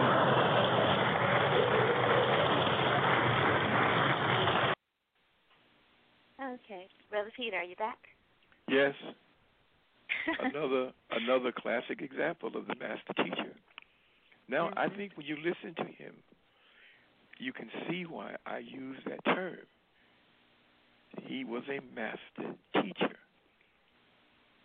And he knew the analogies. He was a communicator. He knew he could speak to PhDs at Harvard or Oxford or Howard, but he could also speak the language that could be understood by folks, just regular folks. When he used those analogies and those anecdotes, they knew exactly what he was talking about. That's the ability of a great leader, that he can't just speak to one group of people. He can speak to a whole wide spectrum. He can communicate with people. Oh, man, when I listen to that stuff, man, I just be saying to myself, that's a master teacher in action. Yeah. I wanted to ask you about the Seventh Child, the book that you co-authored with Haj Malik El-Shabaz's nephew. Rodnell Collins. Yes. Mm-hmm. And he writes in this book about how his mother, his uncle's, really close aunt, whom he stayed with for a bit when he was a child and would visit often. She started writing this book. She started, I think, like it was over 20 years. It was like a life's work that he picked up when she was no longer able to continue. Yeah, well, the book Seventh Child, a Family Memoir of Malcolm X, is basically the memoir of Sister Ella Collins, who was the sister that Brother Malcolm was to live with when I think he was 14 years old, when she brought him to Boston to live with her. The book is basically her memoirs as told to her son, Rodnell Collins. They brought me in on it to help them because I was a journalist and a writer, and neither one of them were, so they brought me in to kind of help, write, get the book organized and structured in a way. But it's there, it's her memoirs as reflected, as she told to her son Rodnell, who was Brother Malcolm's nephew. And of course, Sister Ella, one thing I found out in working on that book and in reading letters between them and things of that type, that she was one of his major confidants. it was, in fact, one of the things I found fascinating about working on that project is that you actually can see Brother Malcolm seeking advice and information and kind of sympathy from his big sister. She was the older, she was the big sister, and he was the little brother talking to his big sister. You can see that in some of the, in some of their correspondence with each other. It was fascinating because it provided another very kind of human look at him. It's not just the great leader and the great communicator and debater and thinker and intellectual, but also, hey, I need to get some advice from my big sister, and she played that role for him. Right. Yeah. And just in the part of the book that I read, because I didn't finish it, however, I do recommend it, that it be on the list of those who want to find out more about Brother Malcolm's life. Certainly, I certainly recommend this book. When she was talking about how when Brother Malcolm's mother was institutionalized for mental illness, and I didn't realize she had been there for so long, and she talked about her siblings and how there was a split in the family, how they didn't want to let their little brother be a part of the family. So you could talk about that, because that, but she, what she it was. yeah. What it was that Sister Ella and Brother Malcolm had the same father, who was Earl Little Sr. Earl Little Sr.'s first wife was named Daisy Mason, down in Georgia, where they were born. The Little family. One of the things I've been working on that book, I had an opportunity to go down to these two counties down in rural Georgia and actually meet members of the Little family who are connected with him. And I even went to a Little family reunion. But Earl Sr. was married to Daisy Mason, and they split. They had 3 children: Sister Ella, Mary, and Earl Jr. And then the two of them split up, and Earl Sr. left Georgia and came north, and it was there while he was up, I think up in Montreal, where he met the woman who became Brother Malcolm's mother. And of course, there was this thing between the Mason family, which was his first wife's family, and Earl Little. They were kind of resentful of the way that the first marriage ended. And so when Sister Ella, when Earl Sr. was killed by white supremacists in Michigan, and I think it was in Lansing, I think it when it happened. Sister Ella, had contact with her half brothers and sisters, and she said she wanted to bring all of them to Boston, but her mother and her aunt, who was still very resentful of the father, wouldn't allow her to do it. But she finally convinced them to let her bring Brother Malcolm, and that's how he got to Boston to live with her. She really, according to what she said and what she told Rodnell, and we said in the book, she wanted to bring all the Brother Malcolm's siblings to Boston to live with her. But her mother and her aunt, who, again, because of their hostility toward Earl Sr., would not allow that to happen. So she ended up just being able to bring Brother Malcolm, and she had to really work hard because they were all living together. Mm-hmm. She had to work hard to get, to convince them to let her bring him. Right. Yeah. And in the book, one thing in the part that I finished was about how the whole thing was about the family and keeping the family together, and his aunt Ella was, she really felt really strongly about that, as did El-Haj Malik, and he was really happy when he was able to finally bring his mother back to the family. And so you could talk about sort of how the system split up his family, and he ended up taking them from his mother just by bothering them, just. this young widow with all these children. Go ahead. According to what we did, I learned working on the Seventh Child, the family memoir of Malcolm X. When Earl Sr. died, he didn't die. He was killed. Yeah. When he was killed, of course,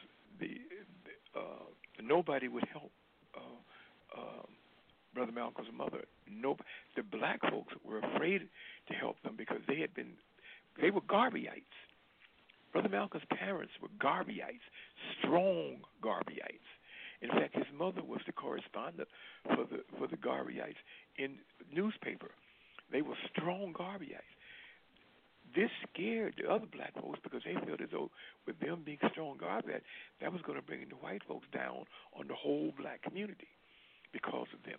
So when he was killed, the black community would have nothing to do with them, and of course the white community had nothing to do with them. So she was in a bind. She had I think 6 children. She was in a real bind, and basically she had according to Sister Ella, she had a nervous breakdown. And when she had a nervous breakdown, Sister Ella's position was, and I don't know, again, was just what she believed, was that she finally decided that, these people are not going to help me and my children. So the only way that I'm going to get help with my children is if they think that I am kind of out of it.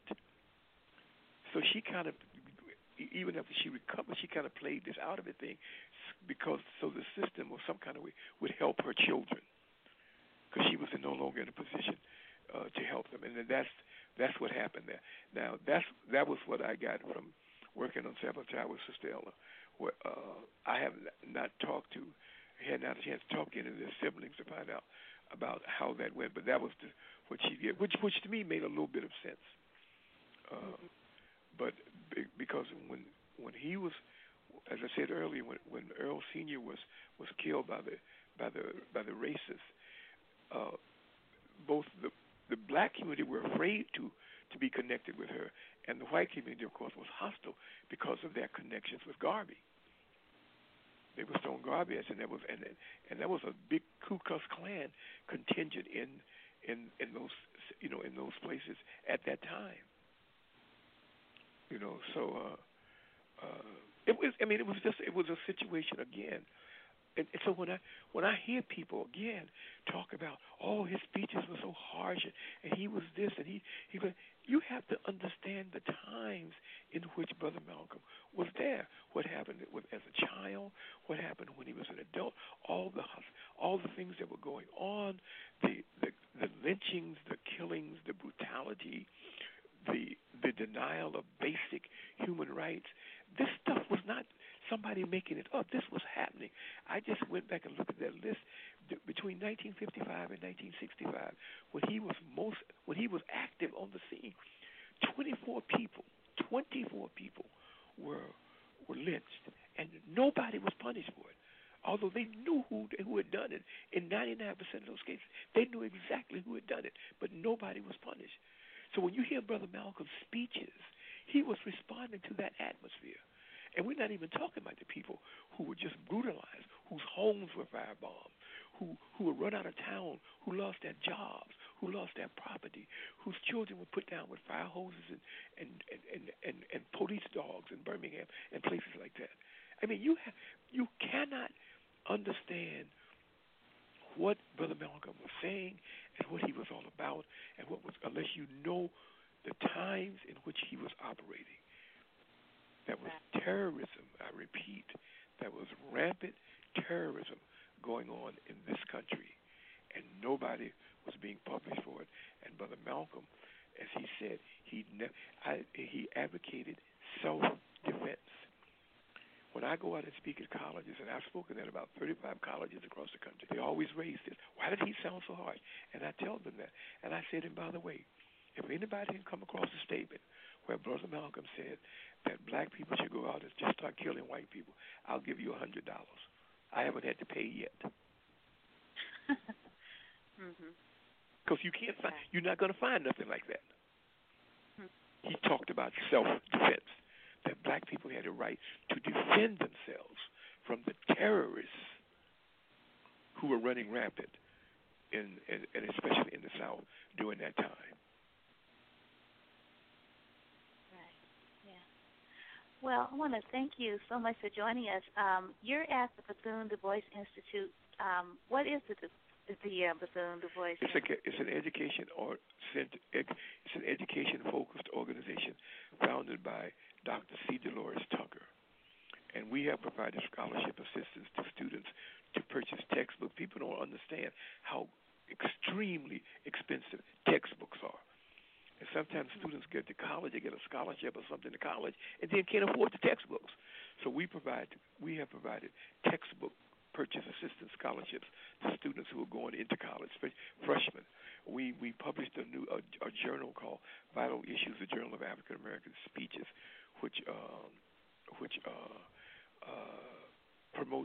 presents speeches. It's like a black equivalent of Vital Speeches. And we also conduct public issues forums on critical issues confronting black folks in this country. So those are the kind of things that we do as an organization. And I'm the communications consultant with the organization and the editor of the journal. And by the way, I want to leave a telephone number for anyone who wanted to contact me. Would be 202-716-4560. That's 202-716-4560.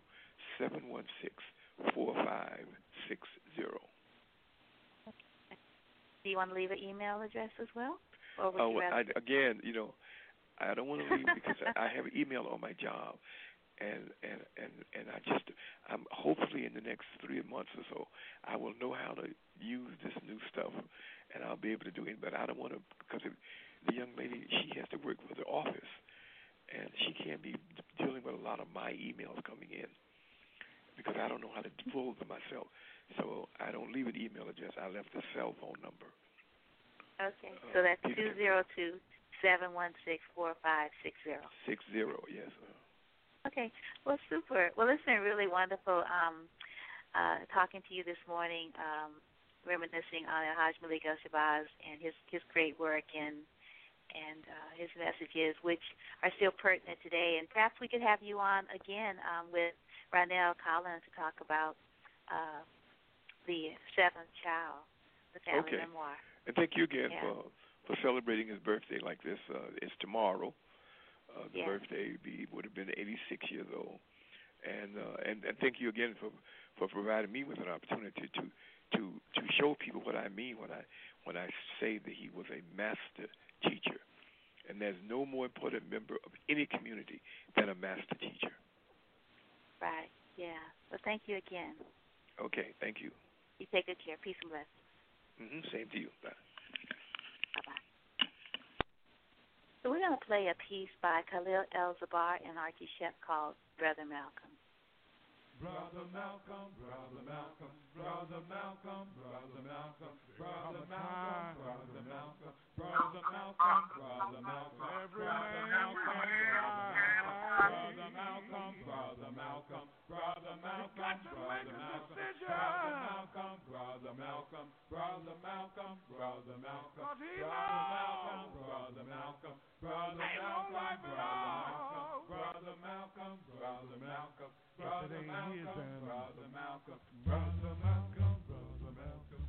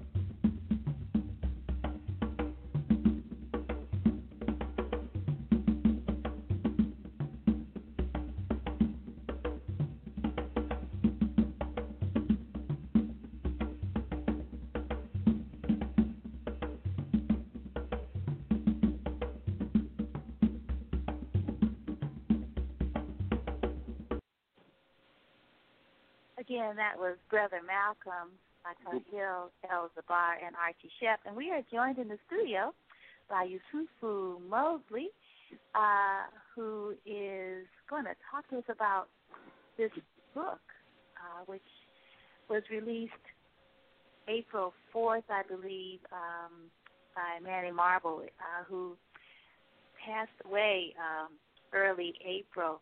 And the book has been reviewed quite widely with varying commentary, and we want to talk about it. Yusufu holds 2 degrees, a BA in sociology and an MA in political science with an emphasis on social ethics. He is also a longtime community activist and has worked with various community organizations designed to advance the liberation struggle. Currently, Yusufu works in the social justice field and is a member of several professional organizations related to the criminal justice field in the Chicagoland area. Yusufu is a trained and certified as a circle keeper in restorative justice field. He has completed 80 hours of restorative justice sponsored by the Community Justice Institute and Office of Juvenile Justice and Delinquency Prevention of Florida Atlantic University. 16 hours of training for community panels for youth at the Children and Family Justice Center of the Northwestern University School of Law, and 120 hours of peacemaking circles for the Living Justice Institute of St. Paul, Minnesota, and the Center for Reconciliation in Chicago, Illinois. And we have him joining us because he is a Malcolm X scholar. And, I mean, if it's been written, if it's been shown in a film, even notes and letters, if they're published, he has read it or watched it or listened to it. So we're definitely going to have you on again, Brother Yusufu, since, we sort of have some technical difficulties, and we're not going to be able to have you for a full half an hour. It's like, man, I was cutting it short. So let you just dive in and talk about this work. Give us the full title of the book, and just talk about Al-Haj Malik and what he means to you, because you are certainly, you might not have known the brother personally, but you are certainly, one of his followers and one of the people that take his work to heart. Well, thank you for all of that, and good morning, and I apologize for being so late. Well, I don't know where to be. I do know where to begin. One of the things that I want to begin with is Malcolm said in the Marble book that the devil's strongest weapon is his ability to conventionalize our thought. And I think that that's a key piece, because that's what this book is trying to do, conventionalize or make current our thought, rather than deal with the historical person that we know as Malcolm X. And it's sad, because I think I mentioned to you that I had email exchanges with Manny Marble, and I wanted to know why he chose the title Reinvention, because I thought it was such a undercutting kind of term or label to put on such a brother who gave his life for our struggle and our people. And I was wondering about that, and then I read the book, and I was gravely set back, I'll say. I won't say disappointed, because I know he spent a lot of years. I knew 5 years after he began the project, I was aware of it. And I found his email, got it, and tried to stay in touch and that kind of thing. And he wrote me maybe 2 weeks before his transition, and then the book came out, explaining to me why he chose reinvention. And by way of conclusion, I would say this is a reinvention of Malcolm, in the sense that he's taken him out of context, put him into a method actor kind of mode, who could talk to anybody, based on, his acting this out. He wasn't really sincere and all of that kind of thing, although he does mention in the book that Malcolm was sincere, and that's how people looked at him. And it's just really a problematic book. Too many things, thrown in there for controversy and conversation, and a lot of people have been praising, and a lot of people have been criticizing, and a lot of people have avoided the argument that I think only Dr. Karenga made, that it's a philosophical one. And it depends on what philosophy you coming into this study with. And Dr. Marble came in with a deconstructionist kind of philosophy. And he deconstructed Malcolm and dealt with a whole lot of image-making lies and fairy tales and other things that, you know, it distracted from the message and the meaning of this brother. Right. Yeah, I remember. That's the whole problem. Yeah, that's my whole problem with the book. Right. Yeah, I remember when the book was going to come out, what was really exciting was that he was going to have the opportunity to see those chapters of the book that Alex Haley didn't include. I think it was because of the publisher, didn't include in the autobiography of Malcolm X, you know, the definitive work, so to speak. Although there have been other really wonderful works, you know, as I was speaking with A. Peter Bailey, the book that he contributed to or helped with the writing of the A Family Memoir, which was written by Malcolm X's sister and son, his nephew. And then, you know, there's been the book that came out after he was killed, which is a compilation of, you know, of essays and sermons and articles about the various periods of his life. And Amiri Baraka wrote in a really wonderful expose. He's such a brilliant writer, and he was going to actually join us, but it didn't work out. But we're going to still try to get him. And I had to apologize because I woke him up this morning trying to call him. Oh, you did?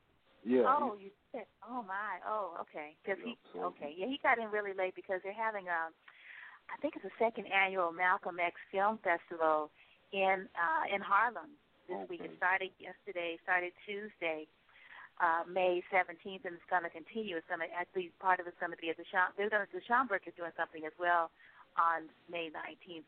But the film festival is continuing at a theater that's right there on Malcolm X Boulevard in New York, in Harlem, which is like, I think it's so hot. You like to be on the space, you know, right there, you know, geographically, where you can like feel the energy of the brother. I'm like, wow, that is so awesome.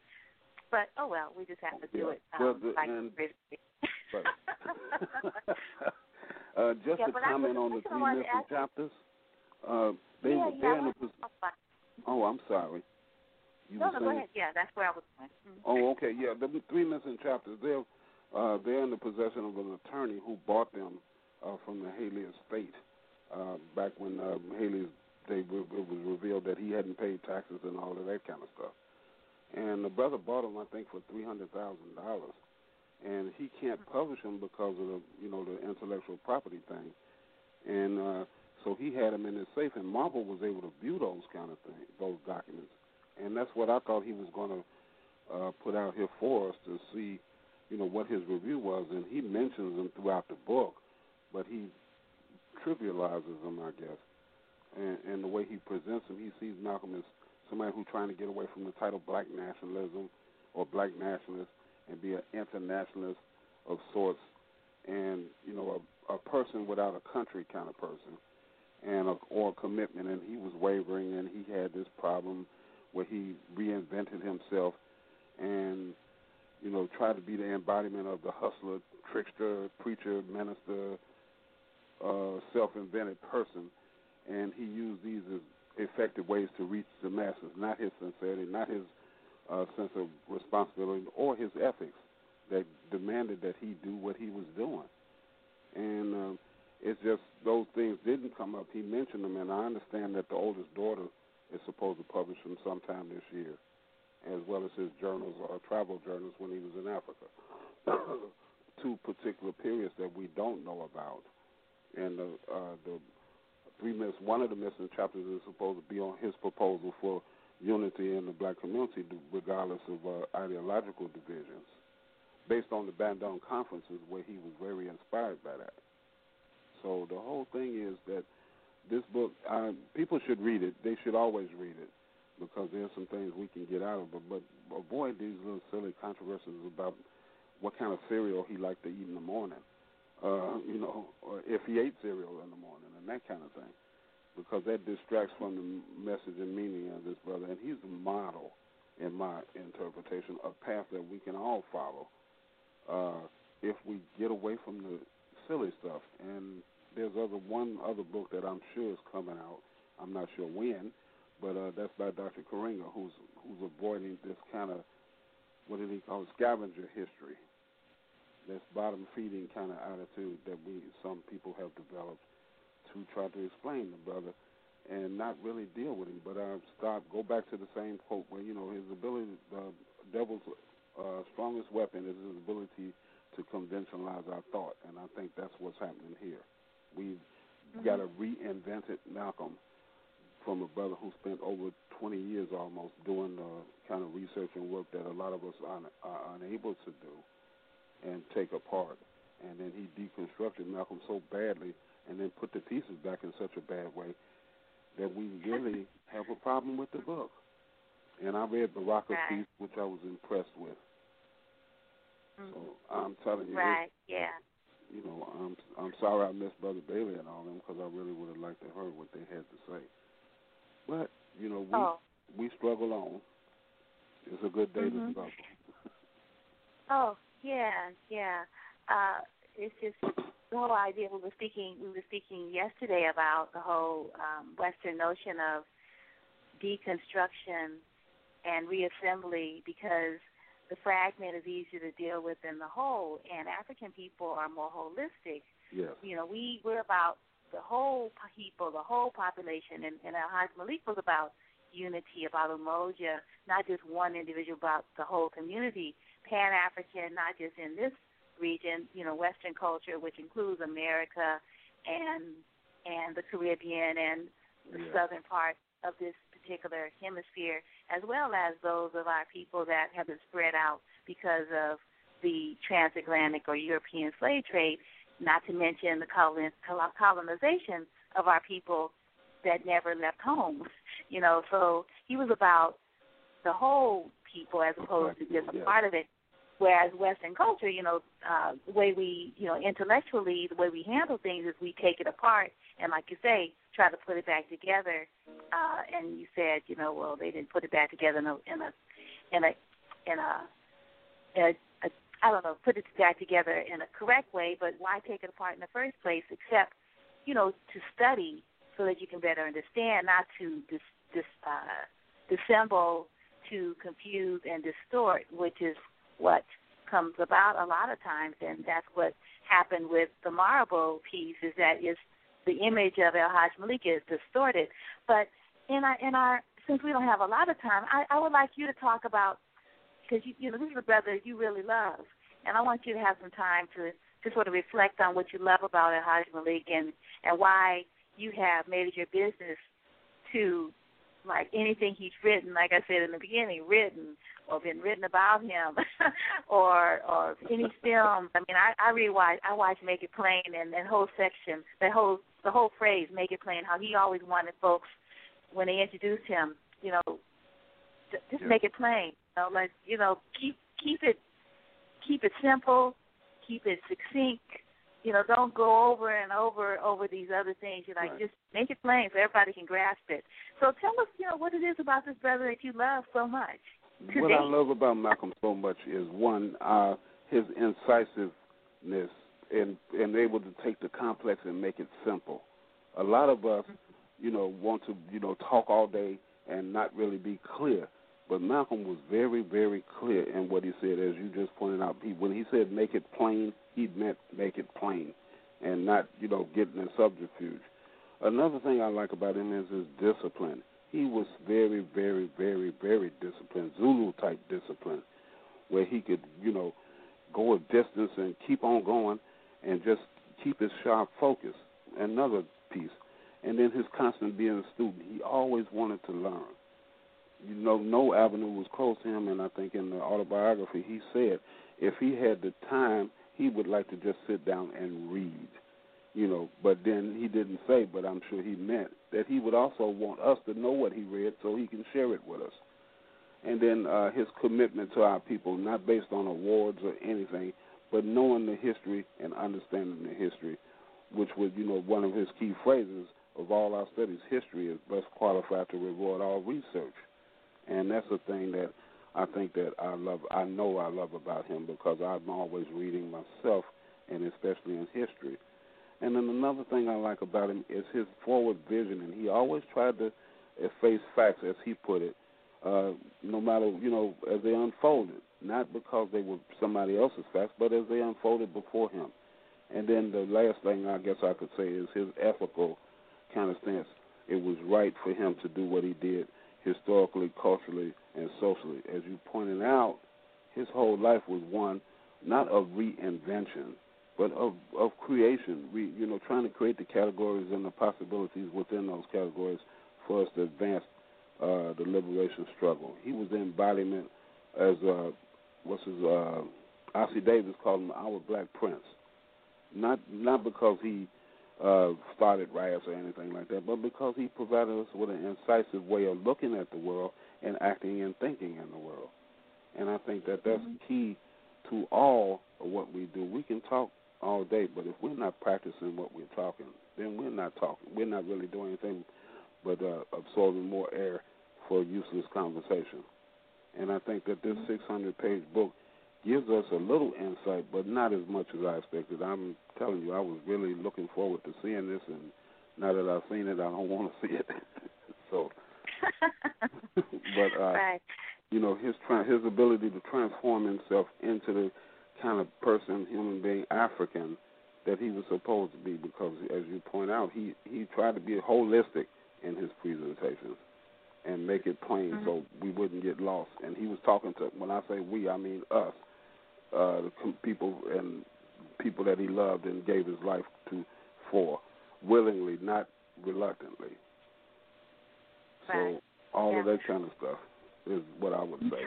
I'm gonna let you stay in the studio. I'm gonna welcome on Abraham Burton. How are you? Hey, how's it going? All right. Good morning, brother. Things are good. All right. Abraham meet Yusufu Mosley from Chicago right now. Yes, sir. Good morning, brother. Good morning. How are you doing, brother? It sounds beautiful, everything you were just talking about, Yes, sir. Thank you. Love that, brother. Yeah, I can tell. We can feel it, Yes, sir. Yeah, Abraham is going to be coming to the San Francisco Bay Area for the Malcolm X Jazz Arts Festival. Is it the 10th one, Abraham? I'm sorry? Is it the 10th anniversary of the Malcolm X Jazz Arts Festival? I'm not 100% sure what anniversary it is, but I know that I had did it last year, or maybe perhaps it was the year before, and it's a wonderful festival, Oh, so you're returning. Oh, my goodness, I didn't know that. Okay. Yeah, I was there, I think it was 2 years ago, and it was just all the different activities that they had going on. It was so positive. I remember speaking to some of the people. I mean, everyone was there, and everyone was really having a good time. They had all types of different events for all people, all ages, all colors, all ethnic backgrounds. I mean, it was really happening. Right, Sounds yeah, great. and you're in New York right now, where the Malcolm X Film Festival just kicked off yesterday, and it's tonight and tomorrow you're going to be leaving. Yeah, unfortunately, I won't be able to attend any of that. Yeah. I want to tell our audience a little bit about you. Abraham Burton's Cause and Effect, the album Spirituality, Folk Sounds, attained its buoyancy and gravity through the group's striking rhythmic fluency, thriving on infectious, hypnotic, shape-shifting vamps. And that's a review from Arn Bremer of Jazz Times. We're going to actually play the title track of that at the end of the conversation, Cause and Effect. Cool. In a very rare and important visit to the Bay Area, saxophonist Abraham Burton, along with bassist Eric Rivas and drummer Nasheed Waits, bring their dynamic trio to the Eastside Culture Center on Sunday, May 22nd. But on Saturday, May 21st, they will be performing at the Malcolm X Jazz Arts Festival, which starts at 11 o'clock and is at San Antonio Park, which is located on 19th Avenue and Foothill in sort of like the San Antonio Fruitvale area of Oakland. And it's a big park. It takes up a few blocks, and it's a free event, and it's just, oh, my goodness. As Abraham was remembering, reflecting, it's fun for the whole family. And as you're having fun, you can also pick up information at the nonprofit booths and learn how you can get involved in changing your community, because, Malcolm X was all about change and revolution, as well as Umoja. So, Malcolm X Jazz Arts, we're not just having fun. We are like using art for social change and social activity and action. So, that's all a part of this, too. As you eat really good food, because there are food vendors, or you, spit some rhymes on that stage, or you dance, right. Or you just sit in the grass, just relax with your folks, and just, on the main stage. It's just really, really wonderful all-day event that, you just leave feeling so full and so satisfied. It's just fabulous. Yeah, good energy out there. Can you send sure. some of that to Chicago?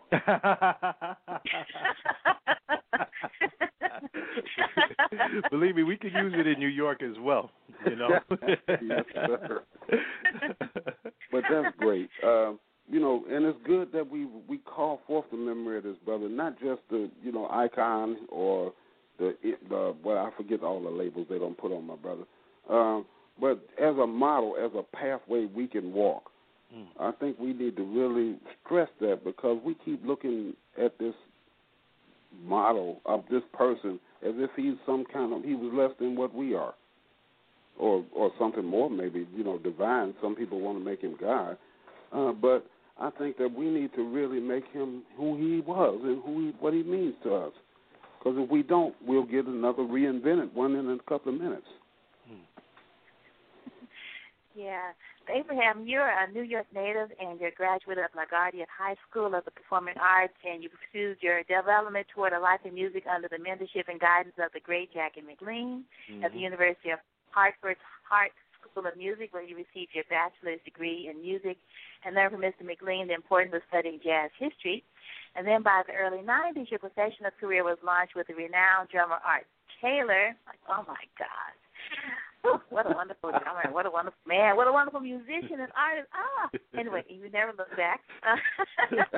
You worked with John Hicks. Oh, my God, I love John Hicks. Rashid Ali. Oh, another wonderful drummer. We really miss him. Horace Tapscott. Oh, my goodness. Mark Carey.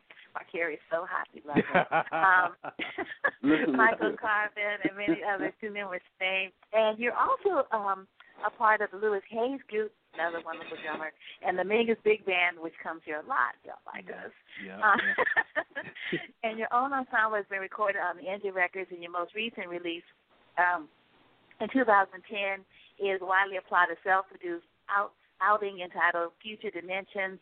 And on that one, I believe you have a piece for your daughter, right? Oh, I do. That's right. I do, yeah. Yeah, Amina. Right, Amina. Right. And you perform on the alto sax, soprano sax in this particular piece. So I want to let you start talking, Abraham. I just love your name, Abraham. Wow, great prophet. So talk about your music. Talk about Hajj Malik, because you're like there where he was. Oh, my gosh. Well, it's funny.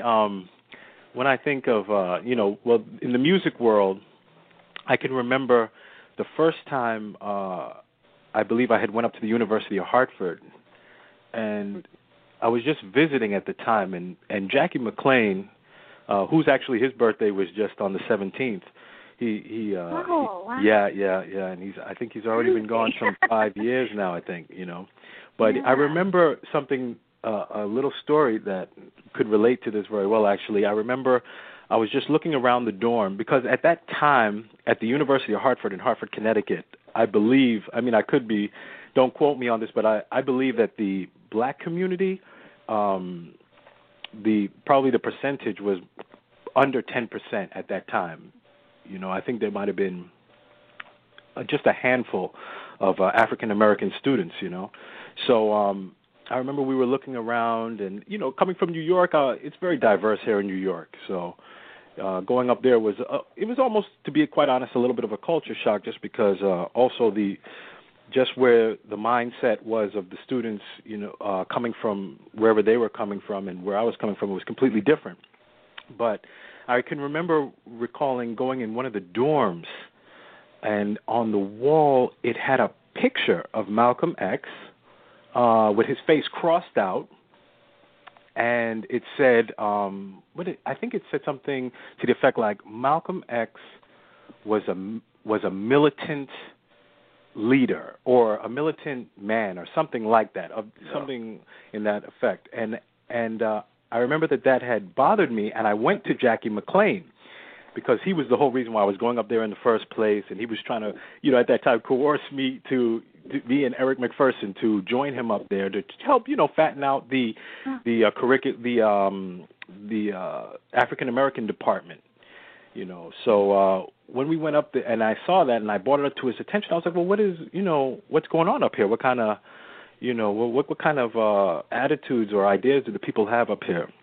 And I remember he sat me down, and I remember he was just explaining to me. He says, "Listen, Abe," he said, "there's a lot of things going on in the world, and you can't let these things deter you from what it is you want to do in life, And he said, whatever the mentality is of these people up here, he was like, that's all the more reason why we can use you up here, and we need you to be up here to represent, the community, and to be a positive role model, and to be a diligent student, and to do your very best, and so on and so forth." And I remember that after that, I said to myself, okay, I'm gonna attend the school, and I'm gonna see what it's all about. And it was a very difficult environment to deal with, but I remember I stuck very close to Jackie McLean, and as much as he was all about music, I think he was even more. It was more of an urgency for him to pass down a lot of very important facts and about history. And it was very important for the music, for you the student as a human, as a person, but also just to be able to have that knowledge and then to take that knowledge and pass it on as well.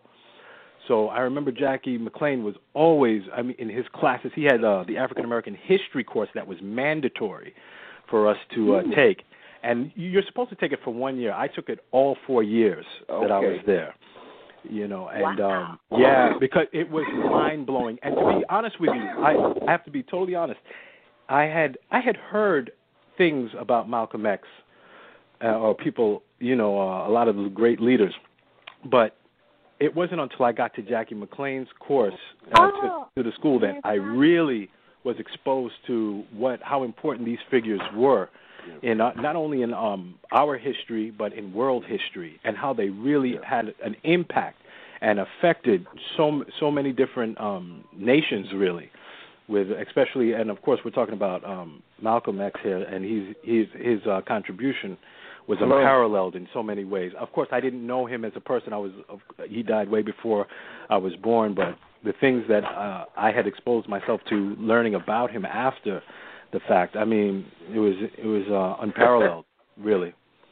Sounds like my journey almost. It's wonders. Oh my God, Brother Amiri Baraka, how are you this morning? I'm all right. How are you doing? Hello? Yes, I'm here. Oh, sorry. He's in the studio, but I can't hear him. Yeah, I'm on the phone. Okay. Well, maybe he'll say something and we'll hear him. Mm-hmm. No, I'm here. So, Abraham. Yes. He's announcing. Hello? He's here, Wanda. I'm sorry? Hello? Yes. Yes. This is Baraka on the phone. Hey, I'm Mary Baraka. How you doing? Okay. Oh, great. And I apologize for waking you this morning, my brother. Well, I was up. I just didn't get to the phone. Okay. Go ahead, son. Yeah. But I was just saying how important that was in definitely in the curriculum, in Jackie McLean's curriculum, just the history in general of the lineage of this music, and just the history, American history. The real story of American history. Yep. It's same with me. I grew up in 1966. I was alerted to Malcolm by my high school geography teacher, and ever since then I've been everything I can get, read or whatever I get, read and whatever to understand this brother and his contribution to our people and our struggle. Mm-hmm. Yeah. Amir Baraka, are you with us? Yes. Oh, super. Oh, this is so exciting. Oh, wow.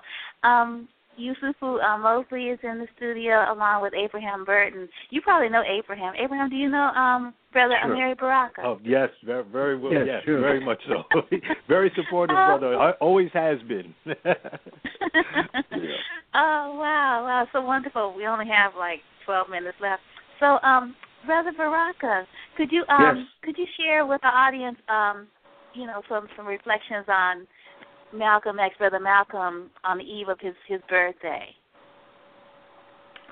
Well, I met Malcolm once in a hotel room with a brother named Muhammad Babu, who was one of the people who led the revolution in Zanzibar, and who then helped put together what is called now the Republic of Tanzania, which was combining Tanganyika and Zanzibar. And he had come to the United States, come to New York to speak at the UN for the new state. And I met him in that hotel room. It was his hotel room. Malcolm was there, and we talked until the morning. Malcolm was one of the greatest persons in my life. I think the two greatest persons in my life politically have been Malcolm X and Fidel Castro. I think for that generation of mine who was growing up, those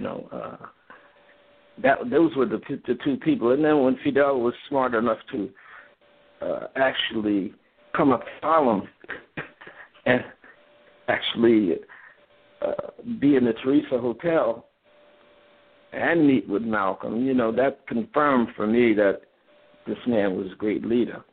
And Malcolm, throughout his life, always provided for us an alternative to, because we grew up watching the civil rights movement, and although we loved Dr. King down in Montgomery when, they blew up his house after the bus boycott, and the black people showed up with the rifles. Dr. King, what should we do? Dr. King said, if any blood be shed, let it be ours. I wasn't with that. We wasn't with that. You know what I mean? So it was Malcolm who really appeared. I guess 1960. Malcolm, that Mike Wallace thing, and Malcolm said, you treat people like they treat you. They treat you with respect, you treat them with respect. They put their hands on you, send them to the cemetery. And my whole generation said, amen. That sounds very profound, So I think that was what set us rolling. And then remember, that was a period of great struggle, great turmoil. I don't think there would have been a Barack Obama without Malcolm X and Dr. King, and Stanley Lohan. People to make particular impact. Excuse me? Oh, no, go ahead. I was going to ask you a question, but go ahead. No, that's all I was going to say is that generation, that decade of people fighting is what permitted somebody like Obama. Though some of the things he's done disappoint me, but still, I remember George Bush, and I see that lineup of fools they got running up the Republican Party. So you just got to grin and bear it at this point, But I'm just saying that my memory of Malcolm is that he was one of the true leaders of that period who provided a concrete, practical way of dealing with the United States: self-determination, self-respect, and self-defense. Yeah, and that always struck me as very clear. Yeah, I was just going to ask, what was it like to sit in the same room and talk all night with Brother Minister Malcolm? All I have was the tapes and speeches and things. It's something that you remember all your life. See, that's why I'm able to recite it that clearly now, because, see, I went in there and I was being super militant. I was going to put down in the ACP and all that. And Malcolm said, no, you need to be trying to join them. You need to be trying to get them to go in a more progressive direction. You know, the most important thing Malcolm said is the value of developing a united front, because, you know, he was out of the nation then. And he began to understand the profundity of trying to build a united front of various kinds of ideological,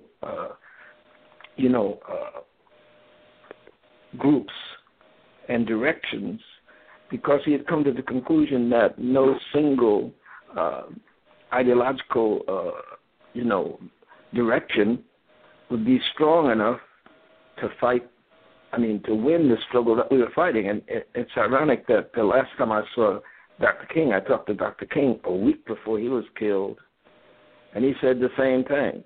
And Stokely Carmichael always said the same thing. We need a united front. We have to get these people to drop their sectarianism and agree on what the most important things we have to accomplish jointly and strive to do that. Wow. So, thank you for that.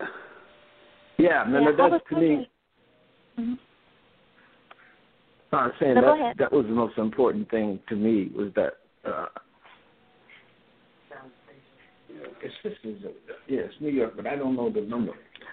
I'm just saying that was the most important legacy in my mind, intellectual legacy in my mind, and it's something that we have to take up. See, the thing about United Front, without some kind of United Front, Obama wouldn't be the president now.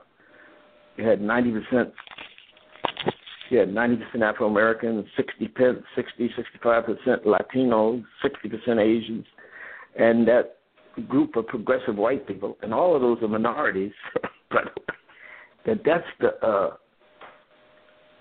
the coalition, that's the united front you need to keep American politics in motion. Yes. Yep. Thank you for that, Brother Amir. Yeah, I was wondering, we only have a few minutes left. I was wondering in our closing comments, I was wondering if Abraham and Brother Baraka, two in particular, if you could reflect on the impact of Brother Malcolm, and politics on your work, your artistic work, and on your life.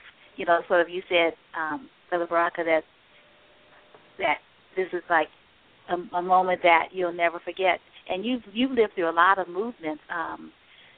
Quite a few movements.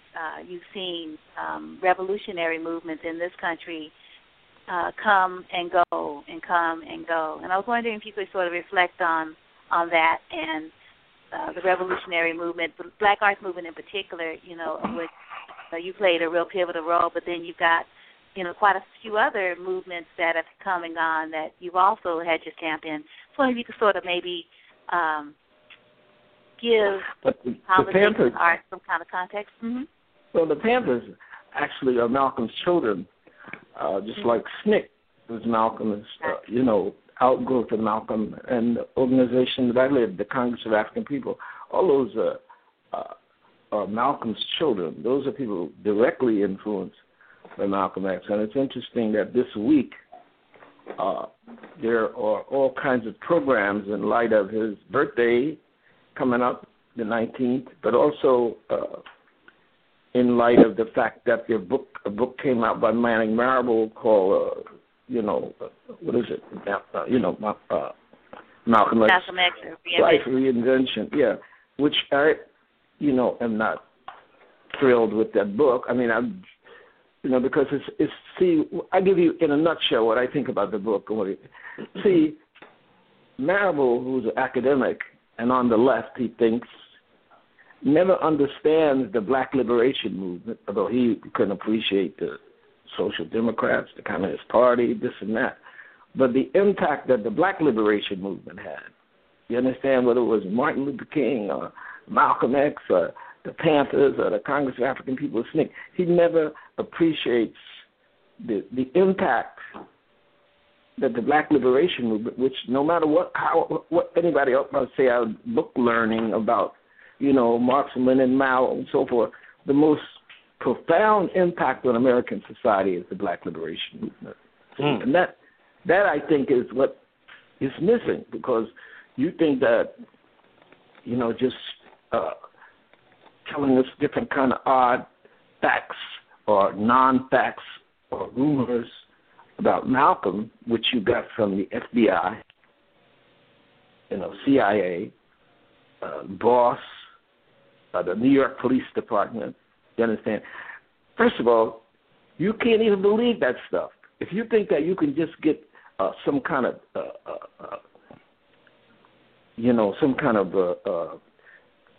commentary from those groups who basically are opposed to Black liberation, if you think you can just access, at one time my wife and I got 3,000 pages at 10 cents a page. And she pointed out, she said, well, look, that stuff they got blacked out and that stuff they let you see. How do you know that stuff they let you see is not there to disorganize you or send you in the wrong direction, And that's what I would say, how are you going to sit on a whole bunch of papers provided by the very enemies of your people? And also, I guess, by some enemies from the Nation of Islam who had just, kicked Malcolm out. How do you think you're going to sit on that paper and that's going to help define a person whose known qualities we understand? You understand his known qualities, the actual leadership of the Black Liberation Movement. We understand that and the politics of that.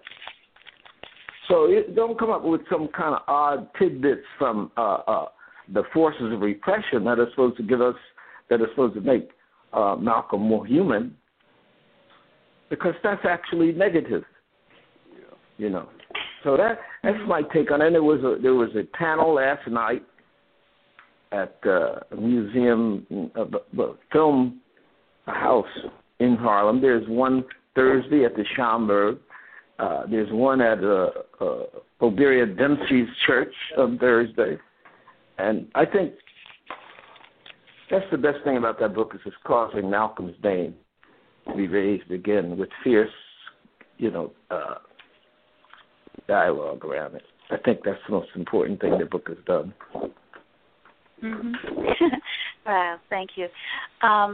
Closing thoughts, Abraham, about art and politics? Yeah, I mean, it's just amazing. I listen. Obviously, again, I'd never had the opportunity to meet or really have any interaction with Brother Malcolm X, but just through readings, materials, his speeches, whatever things I've seen or learned or talked to, great people like Mr. Baraka, listening to the experiences they've had, it just seems there's so many qualities that Malcolm had and contributed to our world, really, and I think one thing that really stands out for me as a kind of an outsider in that respect, it is just to really what he personified, the changes he made within himself, and how he projected those things. It makes you really have to reflect on who you are and what you want to be, and to educate oneself, and to not only educate yourself, but to then pass it along so that it grows and spreads, so that there's more awareness, and it also gives you more strength as an individual and as really a people, and I'm talking about of all people, and I think that definitely has impacted my life quite a bit, and my music as well, because I have a great pride in my music and what I want to represent and who I want to be and the message I want to convey as Abraham Burton, in this music, in this art form, which is an African-American art form, and it has lost a lot of those qualities. I know we don't have a whole lot of time to get into all of that, but it really has lost a lot of the qualities in which it was based off of and where it came from, but that's, again, a whole other topic and a whole other conversation that would take a little more time to get into. But that's definitely how I feel, and I appreciate so much, these gentlemen here, all that they've said and their experiences. I'm just soaking it up, really. I'm enjoying it, Right. Well, we'll have to have a reprise of this because we're sort of over time. And I was thinking, Abraham, would you like us to close with Amina or Nebulae? Oh, wow. Maybe the song I wrote for my daughter could be nice. She'll feel good to know that was played. Music. Okay. That's very great music, by the way. Thank you. I want to thank you so much, Brother Baraka and Yusufu for joining us today. And Abraham, have a safe journey to the West Coast. See you good soon. Luck, See you Abraham. all soon. Thank you, brothers. Thank you. Good luck, Abraham. All right. All right. Peace and blessings. Peace and blessings.